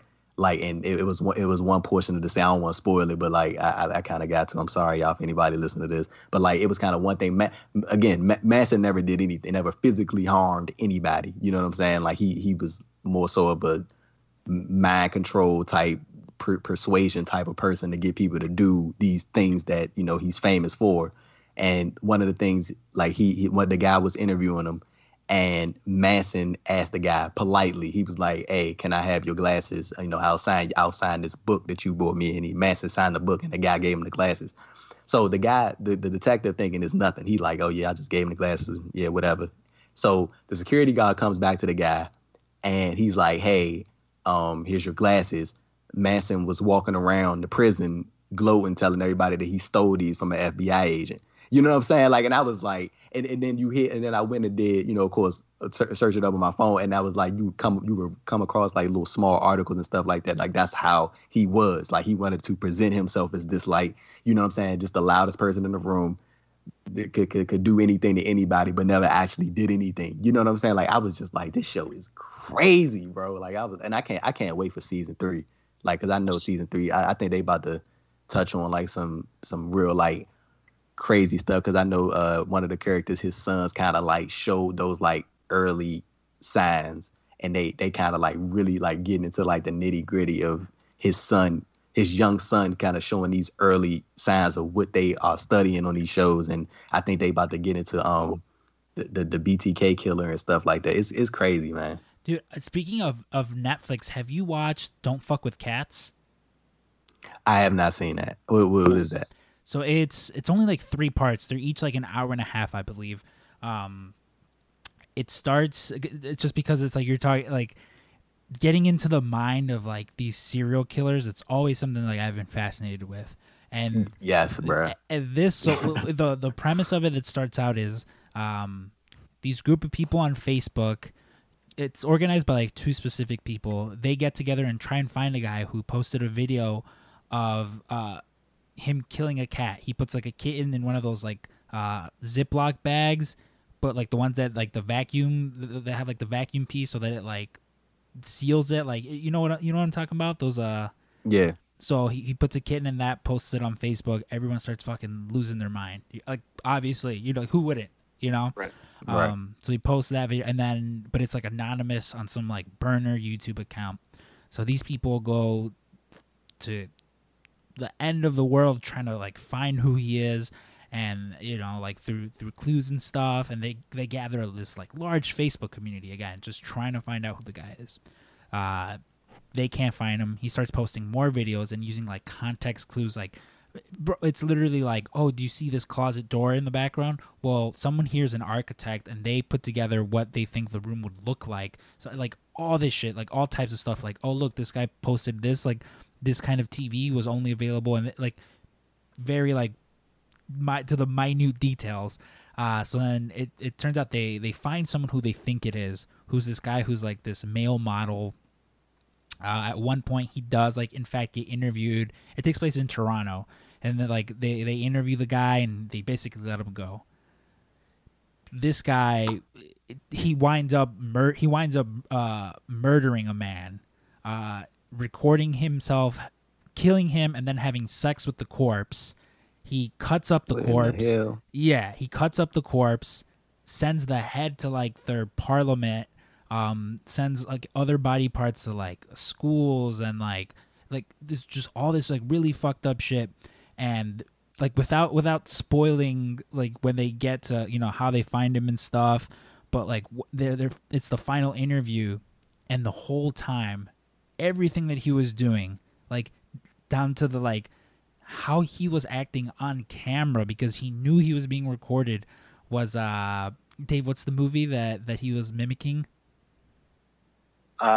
Basic Instinct. Basic Instinct. The whole thing is just he was fucked up in the head, wanted attention, and was obsessed with Basic Instinct. So he wanted to recreate the movie when he was being recorded. Like it's so fucked up getting like into this guy's head. And like again, it's only 3 parts, like an hour and a half each. I'm trying not to give away like all like the really like good stuff, but dude, it was crazy. Like Dave recommended to me. I watched 1 episode and then in that night binged all 3, because I was just like, it was kind of like when you watch Tiger King and at the end of every episode you're like, well, god damn it, now I have to stick around for like another episode. Because again, it's just like literally at the end they're like piecing everything together, and I'm like, whoa, like this man was just so like starved for attention. Like he did all these like terrible, like unforgivable things, and like as he was doing them, in the back of his mind he was like, it has to look like it did in Basic Instinct. When they catch me, I have to have, you know, like I have to have them offer me a cigarette like they did in Basic Instinct. Like it's just, it's crazy. Like it's crazy that people like this exist. You know, that's why like all that exactly. That's why all those shows, like again, they always like appeal to me. Like I have a friend, Vivian, she listens to the show all the time. Like I know she's super into like serial killer podcasts and just like serial killer all that stuff. And like it is crazy that now, like as a society, we have all that like available to us, these interviews with people, books written on these people, to kind of just get inside like their minds and how they work. Because a lot of the time, like it isn't like, it's a lot of the times, at least from like what I see, it's just like, oh, that's just you know, that's just Bob who lives down the street. What? Like Bob didn't do that. He's a normal guy. He's a nice guy. But no, you find yeah, like I'm personally like a big fan of like true crime stuff. Like a lot of people really started getting on that train when they made like Making a Murderer. But yeah, so there's like that. There's a new one on Netflix called like American Murder about the Watts family murders. I watched like this guy's whole interrogation series on YouTube. But I will say, like, if you like true crime stuff and like crazy psycho killer people, there's a documentary on HBO called The Jinx, and it's one of the best true crime documentaries like of all time. And I promise you, if you watch it, you're gonna be like, by the end, you're gonna be like, what the fuck? Because they timed this miniseries to add up to the guy getting caught at the end in real life. Like they had evidence of the guy and they didn't give it to the cops until the finale hit. And then the guy got caught like a couple weeks later. But The Jinx, it's great. So aside from like Mindhunters, what else is keeping you busy when you're not like sitting there writing up all the reports over at Post Wrestling? Man, trying to line up some interviews. Other than that, like, you know, but basically watching the NBA playoffs. I've been really tuned into the, you know, what they doing in the bubble right now. Yeah, the NFL is back on, so I'm back into that. And of course, professional wrestling. Trying to keep up with as much wrestling as I could possibly intake. I'm actually really looking forward to the For the Culture show this weekend. Like I'm like really, really interested in that and seeing how the matches turn out for that show. Just the overall meaning of the show overall. You know what I mean? Just like a all black performer show. Like seeing all these like talented black athletes, you know, getting to do what they do best. And I think that's like probably like one of just the best things about this coming weekend that they got going on with the collective. And like, especially, you know what I'm saying, with everything that's going on right now, you know, of course, with all this, you know, just the police brutality against, you know, African Americans has been going on for hundreds and hundreds of years. But like, just like, well, but that type of aggression towards black people for hundreds of years, and just like now it's like more publicized, and you get to actually see these things firsthand, you know, via the internet. So like that's one thing that I like, that's like really kind of hitting home about the show, just the overall meaning. And like it's kind of crazy because like, you know, just seeing how things have played out over the past, you know, few months. Like even yesterday I saw that the officer who killed George Floyd, they posted a $1 million bond and they got out on bail. I'm like, you know what I'm saying? Like just knowing that somebody or a group of people, or, you know, I don't know who posted that $1 million bond that got them out of jail, but I'm pretty sure it's, you know, probably the department that got them out of that situation. But it's like, it's just crazy to me that like you could just get off like that with just taking somebody's life, like just with no like just no repercussions basically. And like I kind of wanted like to touch it because like I kind of want to like relate back to this. Like sometimes I felt kind of weird watching the Mindhunter show because I'm like so interested in these things and like this like stuff that like legit happened that these people did, and I'm like not glorifying it but like interested in it. And I kind of felt like a little, just a tad bit of guilt, but then I kind of had to separate it from, you know, the what else is going on currently. And that like I like one thing I really do want people to understand, like, and I know both of y'all understand, like I've spoken with Alberto about this a couple of times actually, like just about, you know, the Black Lives Matter movement, and people genuinely needed to understand, like, because I feel like it's such a large amount of people in this world that genuinely just don't get it. Like they still believe this simple-minded thought that when people say Black Lives Matter, they mean like we're the only lives in this world that matter, and that's like not even close or remotely close to what it means or what it represents. Like even like just a similar situation that happened a couple of weeks ago. I know y'all probably know about the Kyle Rittenhouse situation, the guy who went to the protest and he killed 2 people, right? And he walked away with an assault rifle in his hand right past the police, and they just let him go, right? And then it's so just like ironic. A week after that, There was this guy actually in the area where I live at, named Dion K, and the story didn't really it didn't really make the rounds that much outside of the area, outside of the DMV area. But basically, what happened was, you know, Dion was in, I guess he was in a parking lot or something, and you know, just like he had a gun on him, and he saw the police, and they charged at him, and he tried to run, and you clearly see in the video what he did was he took the gun and he tried to chuck it, and like as soon as he chucked it, they shot him and they killed him.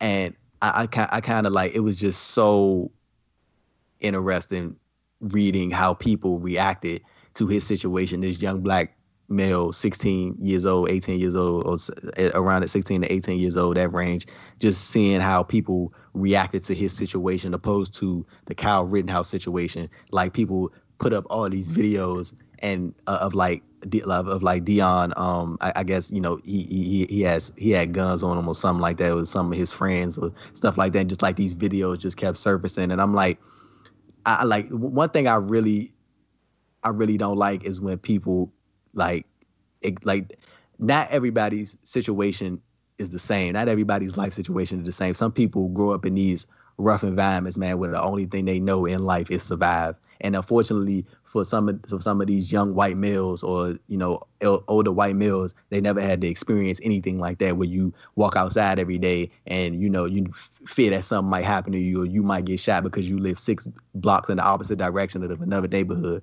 You know what I'm saying? Like that's some of the reality that some of these young dudes face in many areas around across the country, but specifically speaking about the DC area, like it's a lot of young dudes that live that life and gotta, you know, in order to protect themselves, and not necessarily trying to oppose to be a threat to anybody. It's just like more so that's just how they are brought up to survive in this area that's like against them in a way, and meant to set up against them. And like it really like bothered me and irked my nerves just to see how people reacted to that situation opposed to how they reacted to Kyle Rittenhouse and calling him a patriot and calling him a hero because he quote unquote represents America, and they felt that he did what was right by standing with the police. And like, you know, just seeing the police literally go past this man while he just killed 2 people in cold blood, and he gets off and nothing happens to him. And like in these videos of him and these photos of him come up with his friends and they got guns, and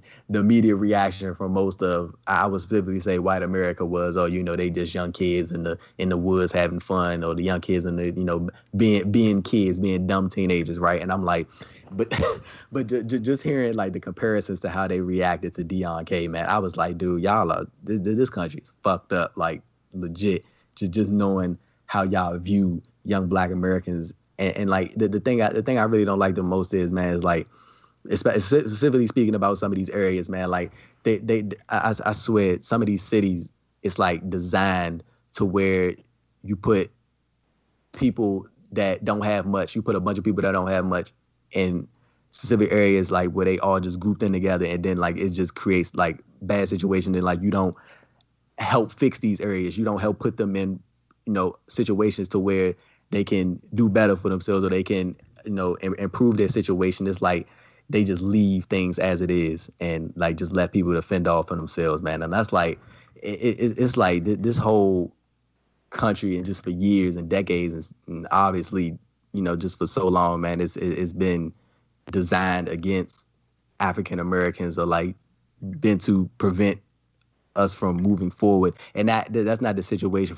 for everybody. I'm not gonna sit here and say that's been the situation for me for my whole life, because I've been fortunate enough to have a family that kind of, you know, just point me in the right direction, I should say. It never has been like some super financial thing, but I always had people around me to kind of steer me on the right path. You know what I'm saying? But I understand that's not everybody's situation. Not everybody has a pops like I was able to have. Well, not everybody has a mother there like I was able to have. Well, not everybody has a grandmother like I was to have one that kind of led me to the right path and let me know what's wrong and what's right, and do this and do that, and, you know, basically give me not necessarily hold my hand through everything, but let me know what to do and what not to do. You know what I'm saying? And it's a lot of people that specifically speaking on a lot of black people, a lot of black people that weren't fortunate enough to have that. So when I see people continuously criticizing and even going the route of, you know, comparing the Deion K situation to the Kyle Rittenhouse situation, just seeing how people reacted to those two specific occurrences, it's just crazy to me, man. It just, like, the one thing I hope do is, like, that old generation that's still obviously within and that old mindset just goes away, because I do feel like this new generation of white males and white women as well are, like, kind of shifting out the old ideals that have been set in place by their elders, and I feel like they're kind of doing away with that. Some of them, not all of them, but it, like, that's one thing I really want to change, man. And it like, seeing these videos, man, that, like, constantly come up, like, it's really disheartening, and it's like I kind of feel bad sometimes because I'm numb to it. Like, I can literally watch a video of a black man or a black woman being killed or shot, and, like, it doesn't register to me instantly, like, because I've seen this so many times. You know what I'm saying? I've seen these videos so many times, so it's like I see these things and it's like, oh, it happened again. You know what I mean? And, like, I can, like I will feel bad, but, like, I can instantly go back to just doing whatever I was doing, just because it's, like, so used to seeing this and so accustomed to seeing it. And again, I'll feel bad, but it's like, you know, seeing it so many times, it's like, damn, like, what's new? You know what I mean? And, like, I'm like really tired of seeing that. I'm tired of seeing people hurt, man. Like, my own people hurt. That shit is sick and it's foul, and that shit needs to stop. Like, that whole this whole era of just, like, this, I would say the last 10 years, like, has been some of the worst as far as, like, social media goes, and seeing, you know, black people having their lives taken on camera. You know what I'm saying? Like, that shit is sick. No, I mean, there's a lot of things that, like, that you mentioned that, like, I want to touch on, because, like, the one thing, if anyone who listens to this, you know, I've not been shy at all how I feel about the police, the justice system, like, and to this day, like, I say it all the time, like, I don't care if your mom or dad or uncle or aunt or relative or friend, whoever it is that is a cop, is a good cop, because, like, to me, it's like being part of that system. It doesn't matter where your morality lies, because at the end of the day, you're still part of this system that's clearly corrupt, that's clearly meant to, like, target these people, like, specific people of color. Like, you always hear, like, oh, well, you know, you need more police, and it's like, no. They're like, oh, but there's higher crime rates. It's like, yes, because there's more police, you know? Like, people here defund the police, and, you know, it's just like, oh, you want to take all the money from them? It's like, no, they do that in the suburbs. Look, I can go over to, you know, to where Dave lives, where it's a suburb, and I don't see a cop on every corner. I don't see as many police as I do. Like, I'm in the city. I've grown up in the actual city of Chicago, and the one thing that, like, people who don't grow up in Chicago is know that the city is very much segregated. You know, like, when Davey and Braden first came, a listener of their show was telling them about, like, oh yeah, you need to come over on the west side and, like, to all these places, and they were like, oh, should we go? And I'm like, honestly, man, I'm like, those places are, I was like, you can go. I'm like, but just, like, go during the day. I'm like, because they're a little shady at night, and, like, for this handsome British man and this tall Canadian boy, like, they're gonna fuck with you. Like, that's just, you know, and that's just how it is.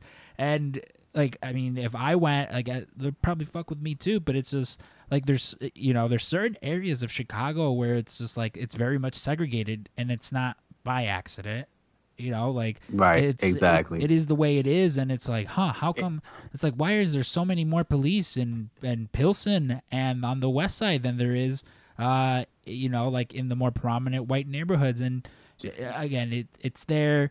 And for anyone to, like, no, like, for anyone to, and I'm a big person of, like, if someone's like, no, systemic racism isn't a thing, I will shut that shit down immediately. Like, I don't care, you know, if it's, like, a relative or, and again, there's just that older generation that has a different mindset of things, and I am fully, like, don't, like, you should always 100% be questioning everything that the government does and tells you, because they are never looking out for your best interests.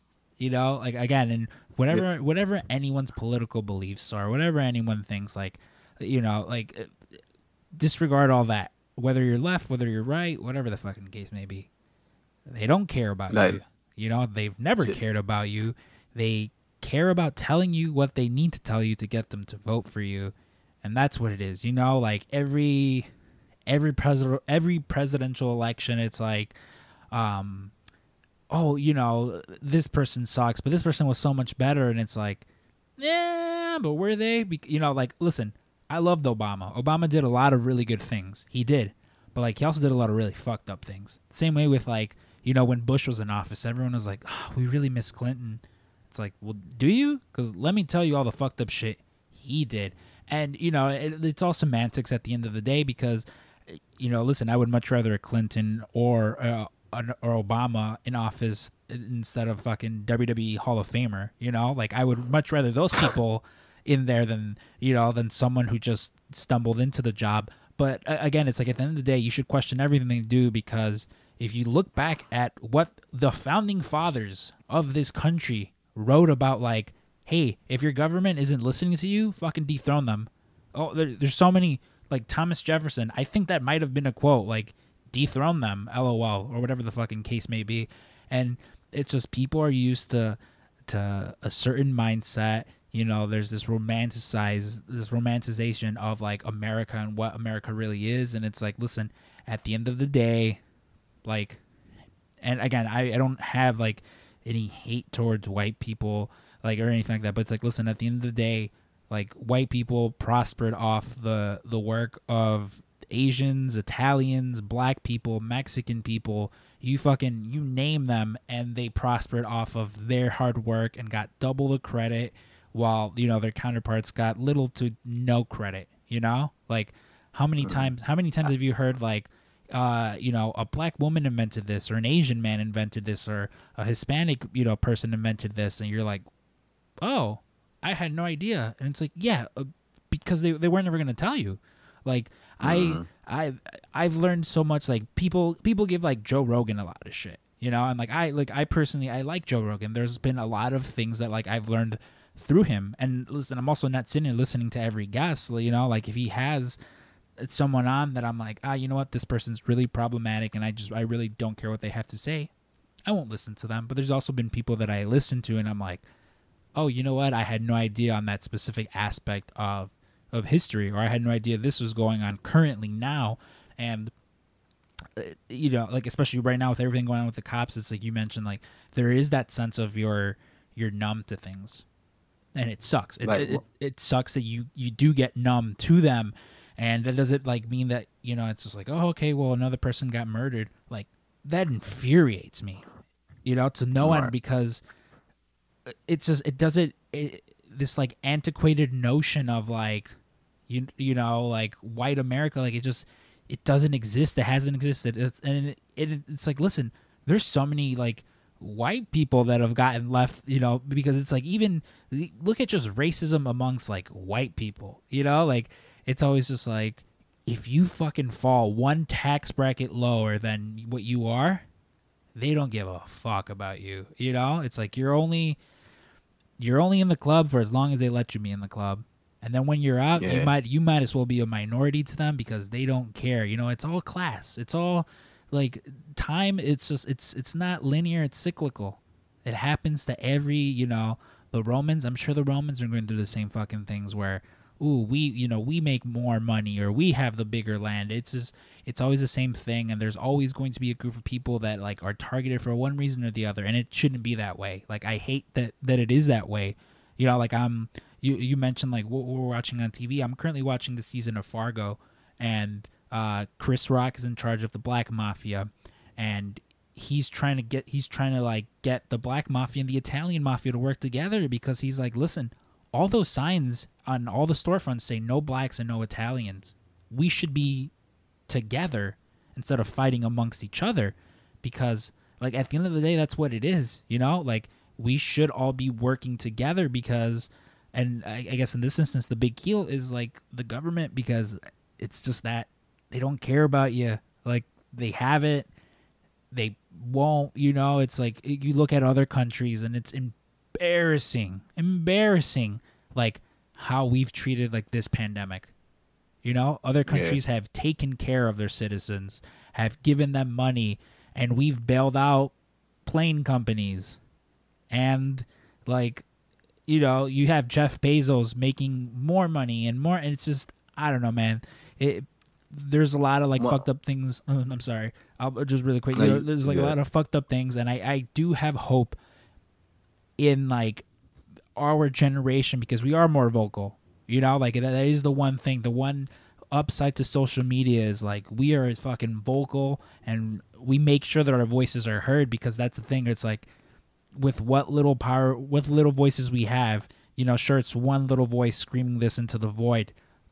But if another voice joins that one, another one joins that one, and then it's all of us screaming like, hey, stop killing people that look like us for looking like us. Stop, fucking, like, stop doing these atrocities. At some point, our voices will be heard. And it's, again, it's like if it doesn't happen, that's the thing that sucks, is like it's not going to happen overnight.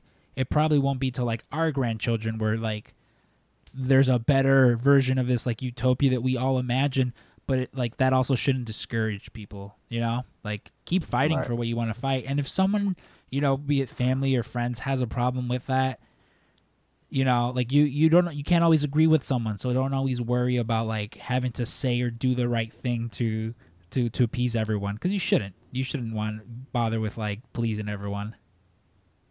Yeah, no doubt. Like one thing I did want to touch on that you said was about the segregated area of Chicago. Is like I kind of saw like a similar kind of thing when I was in Baltimore for StarCast last November, and like initially when I was going through the area of Baltimore where I was staying at hotel wise, you could just tell it was vastly different. It's a predominantly poor area. You could kind of tell it was just by how like the architecture was, and like the streets were like all messed up, and like it was just like real gloomy in that area, right? And I remember I went to like get some groceries and stuff for the weekend to hold me over, and the furthest place I was probably like a 40-minute drive, not 40 minutes, but like 30-minute drive, right? And going into this area of Baltimore, I'm like, why isn't the place I'm staying at Baltimore like this? Like clearly it's an upper class area, but you can just tell it is. Like they have all the supermarkets over there, all the nice fast food places, Chick-fil-A, all the good stuff over there. The hospital is right there. I think that's probably the only hospital in the in the area. Like and it's just crazy to me because like I was just looking at the people, specifically the people that were in the area, that specific area that I'm talking about, and I'm just like, they designed this just like this on purpose, and it's crazy because like it's a high crime rate in Baltimore, and I'm like, there's a lot of people that get harmed by gunfire, right? And I'm like, so somebody gets shot all the way over there. It's like 30-something minute drive, not including traffic, that they got to go to the hospital that's right here. And like I'm just thinking about that stuff. Like even not even specifically gunfire. It don't have to be. It could be anything. Somebody get harmed in that other area, and then they got to make this long drive to this to this predominantly upper class area to just get medical treatment. You know what I'm saying? Proper medical treatment. And I'm like it is just crazy to me. Like, and I remember I was talking to a friend, and he was just like, maybe that's just how it is. And I'm like, nah, that's not how it is. That's how it was designed. Like because it just didn't make sense that this one area was so nice, so proper, had everything that they needed, and then the other area didn't really have that much. And I was just like this country is ridiculous, man. Like just how this stuff is designed. Well, here's what I would say too about, you're talking about like the difference between, when you look at someone like Kyle Rittenhouse, right? Mm-hmm. And that couldn't be more of a perfect example of what like a lot of people don't like to hear about, but what like white privilege. Mm-hmm. when you compare that guy to Breonna Taylor and Kenneth Walker, right? Mhm. They're laying in their beds in their home, and the police break the door down, and he has a registered firearm, and he defends himself, and his girlfriend dies, right? And there's all this stuff, and the cops are making all these excuses. Meanwhile, you have a kid who travels across state lines, shoots at protesters, and walks toward policemen with an assault rifle in his hand, and they're like, get out of here. There can't be like the fact that they're breaking doors down in a black person's apartment and shooting them in a no-knock warrant, and they can get away with that, and then turn around and see this guy shooting people broad daylight in the streets with video evidence, and they hand him a water and say, go ahead and get out of here. Thanks for doing your job. For people that say that they can't see that white privilege is real, and they could look at that example and still stay willfully ignorant, it's crazy to me. Like you said, the last 10 years, Obama gets elected, and a lot of people are like, see, we've passed racism. And something about Obama getting elected really stuck with a lot of people that were like silently racist. Yes. And it infuriated them. Right. And we started seeing this big backlash. Like everyone's like, hey, this is great. And all these secret, quiet, maybe they didn't even realize they were racist, were sitting there stewing. Like, how could we have a black man lead the most powerful nation in the country?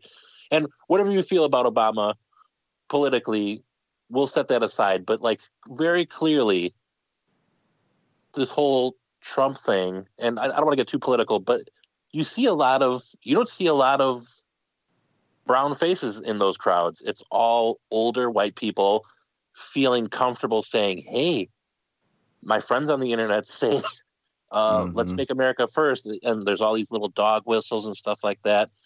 And then you further see that in the way, George Floyd was handled, and all these black people getting shot in the back, or Deion K throwing his gun and getting shot, and like people making excuses for law enforcement.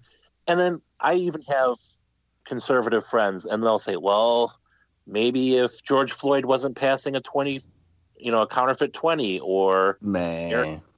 Eric Garner not selling cigarettes one by one. And I'm saying, and I always tell them, that's not a death sentence. You know what I mean? And look at me, or they'll always say a black person that was killed, and then you'll see on Fox News, well, this guy had a domestic abuse thing on his record, and they'll bring up every bad thing this person's ever done in their life. I'm telling you, every time. It never fails. And that's their way of saying it's okay that this happened. Like me, I have a felony on my record. If I got shot by a cop, I would hope someone wouldn't say he deserved it because he stole money when he was like 17 from someone. But as someone that doesn't have brown skin, I have that luxury where it probably won't happen to me. I probably won't die at the hands of a cop, and that they probably won't run that on Fox News. But just the fact that this is happening, and I think you're right. I think, and this has come up a couple times in our conversation, generationally, we're starting to get it as a people. And there's old people. Listen, and I hate the stereotype, especially considering the subject, but there's old Southern white people. You just know they're racist. And sometimes you just give them a pass, and you're like, it's not even worth bringing it up. You know what I mean? And there'll be some people that are aware of this and woke to the subject. They'll go to Thanksgiving dinner and they'll have a Trump hat wearing uncle, and they just don't want to deal with it. I guarantee you, those people are dying out. Those people are starting to become extinct. But that doesn't mean like people from our generation, from every color on the spectrum, every walk of life, can't stand together and say, this is bullshit. And those same quietly racist people are the same people that when they hear Black Lives Matter, they go, well, all lives matter. Yeah, of course. That's not what we're saying, though. You know what I mean? If you saw a woman with breast cancer, and you go, well, what about people with leukemia? That matters. Yeah, of course it does. But we're talking about breast cancer right now. That's what's affecting this person right now. Let's get the right thing done. And,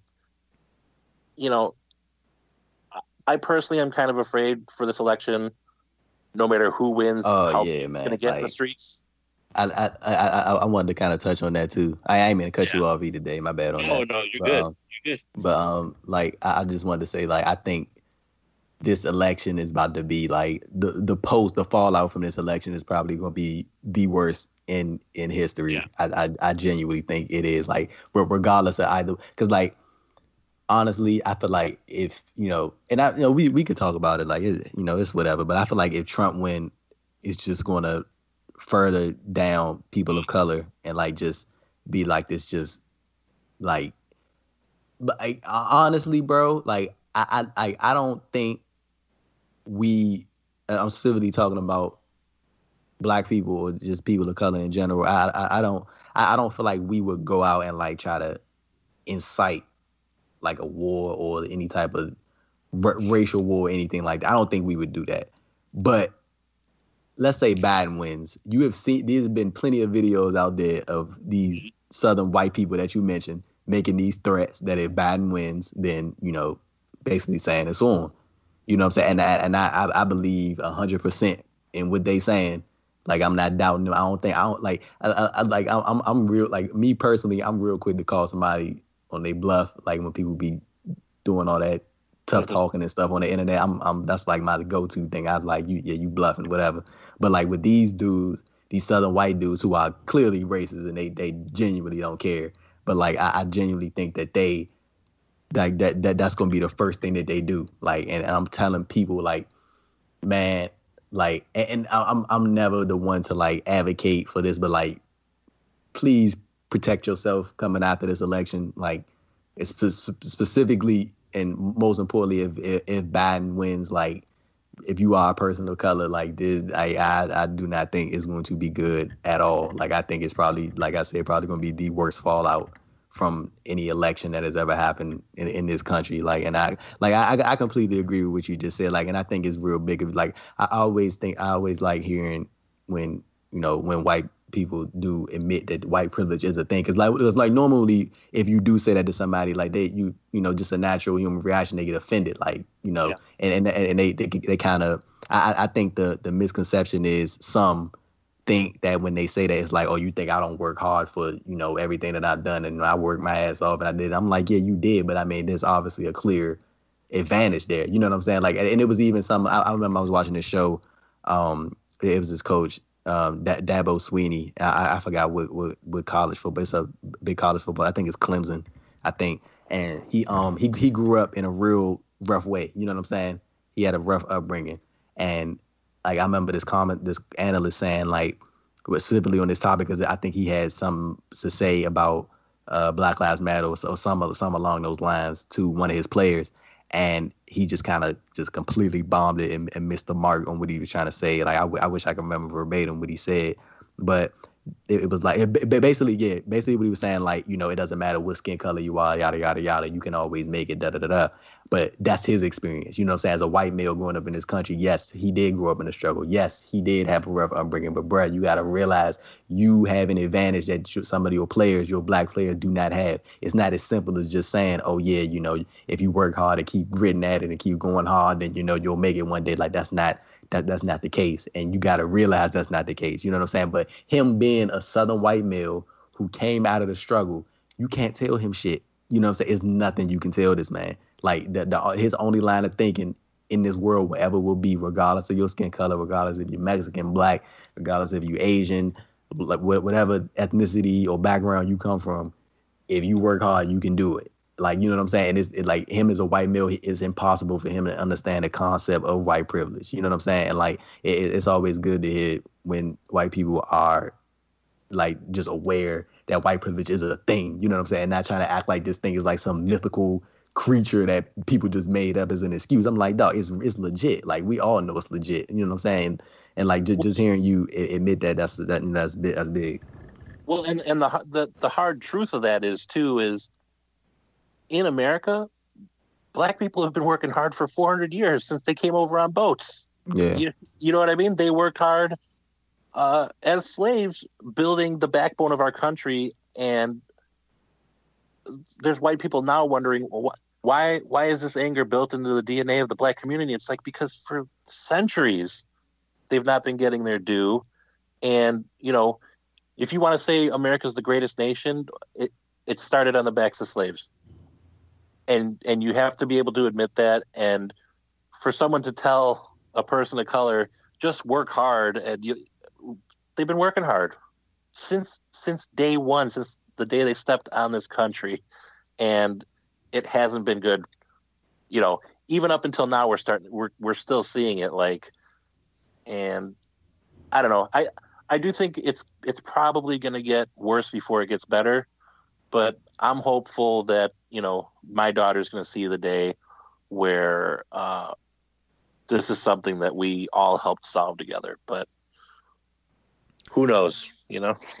Andrew, I fully did not intend for us to get into such a deep conversation, but I very much love that we did, because again, it's like Dave and I mentioned, you know, we love talking about the things that we're passionate about. And one of the things that we're passionate about is this, you know, like it's no fucking secret, again, how I feel about like the racial inequality in this country, and the way like the government is just keeping everything down. And like, you know, don't be mistaken, as much as I love talking about Watchmen and Kurt Angle versus Shawn Michaels, I very much love talking about how fucked up our system is and needs to be fixed.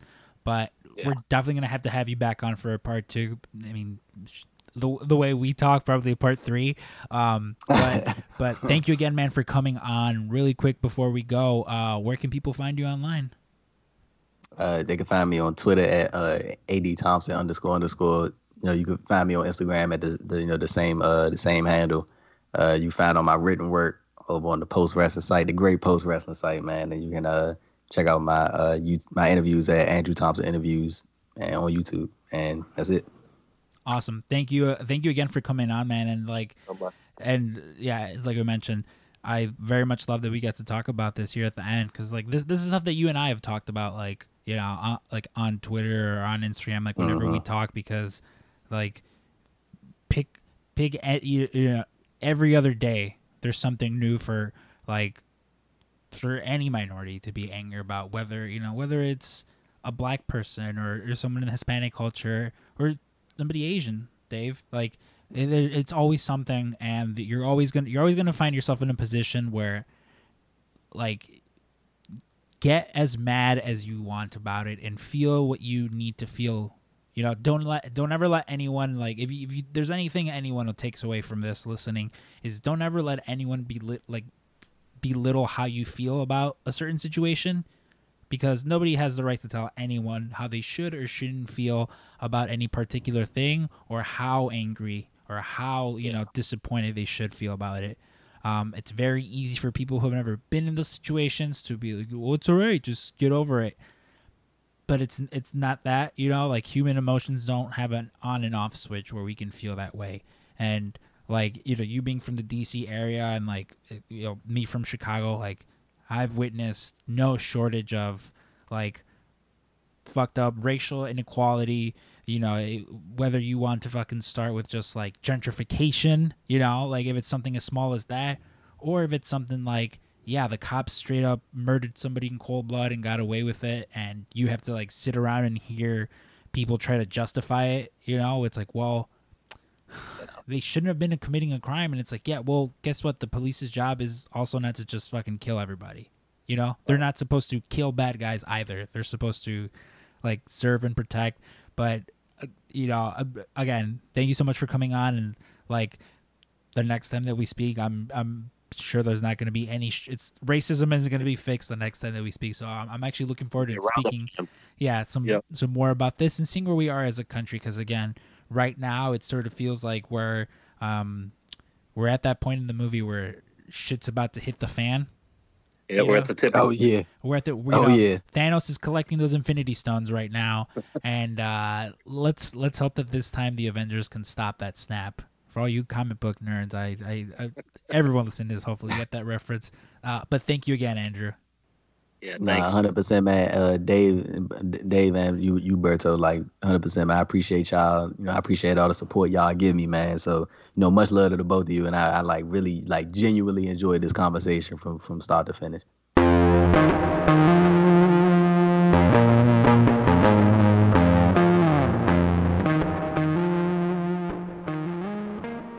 Thank you again to Andrew Thompson for that. I need to start that Mindhunter show. Yeah.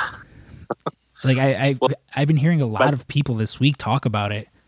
Yeah, my brother came to the house like the day after, and I was like, you know what? We were just interviewing someone, and he mentioned Mindhunters again. He's like, oh, you got to watch it, dude.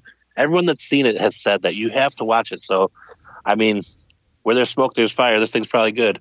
Well, you know what? We didn't even talk about it up front. The Boys wrapped up.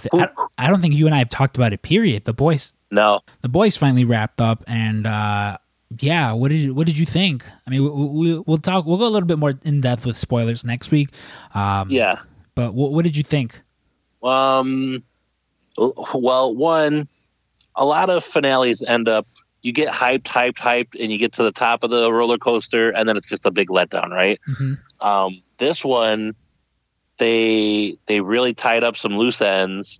You got to see some cathartic payback for some people, and they really pushed some characters, like story arcs, like really further. And then like they hit us with a bunch of like crazy out of left field reveals to things that we weren't quite expecting. So I think they did really good. They added a lot of depth and dimension to two characters in particular. But overall, it's like this could have been a series finale. Yeah. Like if you think, I mean, they leave one big cliffhanger lingering but like for the most part, this show could have rode off into the sunset, and this would have been one of the best series finales I think I've seen. Dude, Carl Urban as Billy Butcher, amazing. There's a specific scene where he picks up a crowbar and you're like, oh shit. And the scene could have gone, there's two ways that scene could have gone. It obviously went the one way. And I know you know what I'm talking about. I'm sorry if I'm being vague and speaking in riddles to some of you, but if you've watched it, you know why when he picks up that crowbar, you would believe that the worst could happen, just because in that moment, like that character is not very happy, but like wonderful show. I can't. You wouldn't blame him. No, you almost couldn't blame him. Oh, yeah, almost. It's like I see where you're coming from, bud, and whatever happens. But and you really feel for him, like even though whatever he would have done with that crowbar was a really bad, vile thing, you're almost like, oh, I can't say too much, but whatever you're feeling right now, I don't wish that on you at all. Yeah, so listen, very very good show. If you haven't already, season 2 wrapped up, so go ahead and get started on both of them. I can't wait for them to come back, because again, it's just such awesome storytelling. I think it's going to be a while, but that's why, like, if anyone's worried that you're behind by 2 seasons, you're going to have a little time to catch up, because I think it's going to be a while before they get to season 3. But yeah, plus the episodes go by pretty quick. For our shows, it's like I'm always, almost every single episode of every season of The Boys, when the show ended, I was like, oh, that's all we get. And it's not because they shorted us, but it's because like I want to be in that universe as long as I can. And technically we're in the universe, so yeah. My favorite thing now when people discover the show is to be like, technically I exist in that universe. Yeah, we're in there somewhere. We're in there. But yeah, very awesome. Another very awesome thing is that we got to see a friend of the show this week, Ryan Mears. Ryan Mears stopped by the shop. He can pick up an order. I gave him a ton of stickers and stuff. Very awesome person. He's someone that we would see at freelance shows all the time. And, speaking of freelance shows, really quickly, awesome show that they put on yesterday at the Collective, as well as Effie. Effie's Big Gay Brunch was awesome. If you get the chance to go back and watch both those shows, go back and watch them. They're up on Fight TV, but really fun, really good shows, especially for like the time slot that the freelance show went on. They went on a little bit later. Yeah. Awesome. Trevor Outlaw. His poor nuts. Hit himself in the dick with a confetti gun. God bless Trevor. Trevor, I love you. That made my weekend. But please spin that into gold, sir. Take that and make it a thing. I hope he does. And I already saw Sean Ross Sapp saying he wants to interview him. So I fingers crossed that happens because couldn't have happened to a nicer person. So Ryan Mears stopped by the shop, and let's go ahead and get into this week's Fan of the Week. Dear Scrump and Stank, I'm riding today to be the Fan of the Week. Your services suck, my order is fucked. Placed this morning, I'm freak. I hope it keeps you awake. You ain't ever getting Omaha steaks. Signed your Fan of the Week. Have a nice day. This is a friend of the show, Ryan Mears, reading this week's Fan of the Week. This one comes from Denny from Parts Unknown.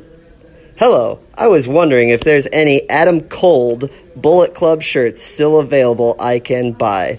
Also, tell Moxley, Dean, I can take him and kick his ass because Kingston couldn't, and Brick hates him for being a punk bitch. Also, would like to pay over phone, not sight. Thanks. Who's Brick? I think you meant Brock. Have a nice day. Always wonderful hearing from Ryan Mears. I want to get Clifford Frazier on as well. Clifford Frazier is someone who comes by the shop, and you gotta love Clifford Frazier. He's always blessing us with his presence and his little trinkets and having us autograph stuff. We love Clifford. Exactly. Clifford, you listen to this. Next time you come by the shop, let me know. We'll get you to record a Fan of the Week. But Dave, it's been a pretty long episode. I want to once again thanks everyone for listening. If this is your first time, go back and listen to some of our older episodes. We have so many fun-filled ones. We did Effie last week, which was just a blast. We've had Kylie Ray, Brody King, Colt Cabana, Ethan Page, Matt Cardona, Brian Myers, Hornswoggle, along with a bunch of other people here that work at the shop. So just go back and listen to them. There's a very fun one with Killer Cross. What was that? Friends of the show everywhere. Yeah, friends of the show everywhere. And hey, like I mentioned last Saturday, we dropped an episode with Marvelous Matt Nix, Murderous Matt Nix, reviewing House of a Thousand Corpses. This Saturday, we'll be dropping another one with Marty DeRosa talking about The Shining, as well as like a lot of other just general horror movie stuff. And then the week after that, we'll be dropping one with friend of the show, Wes Allen, and going over Hereditary. So if you're a fan of The Shining, keep an eye out on the feed. It's free. It's just a bonus show. Keep an eye out on this feed, and that one will pop up Saturday. But Dave, it's been a long week, and your boy has the itis now from eating all that ramen. So if I look down at my watch, I'm pretty sure it's about that time that I've run out of things to say here at the PWT Cast. And I have nothing left to say myself. So all right, guys. Well, for the PWT Cast, I've been Scrum, and this is Stank, and this is friend of the show, Kenny Omega. Kenny Omega here, friend of the show. We've run out of things to say here at the PWT Cast, and so I must bid you adieu. Goodbye and good night. Bang, bang.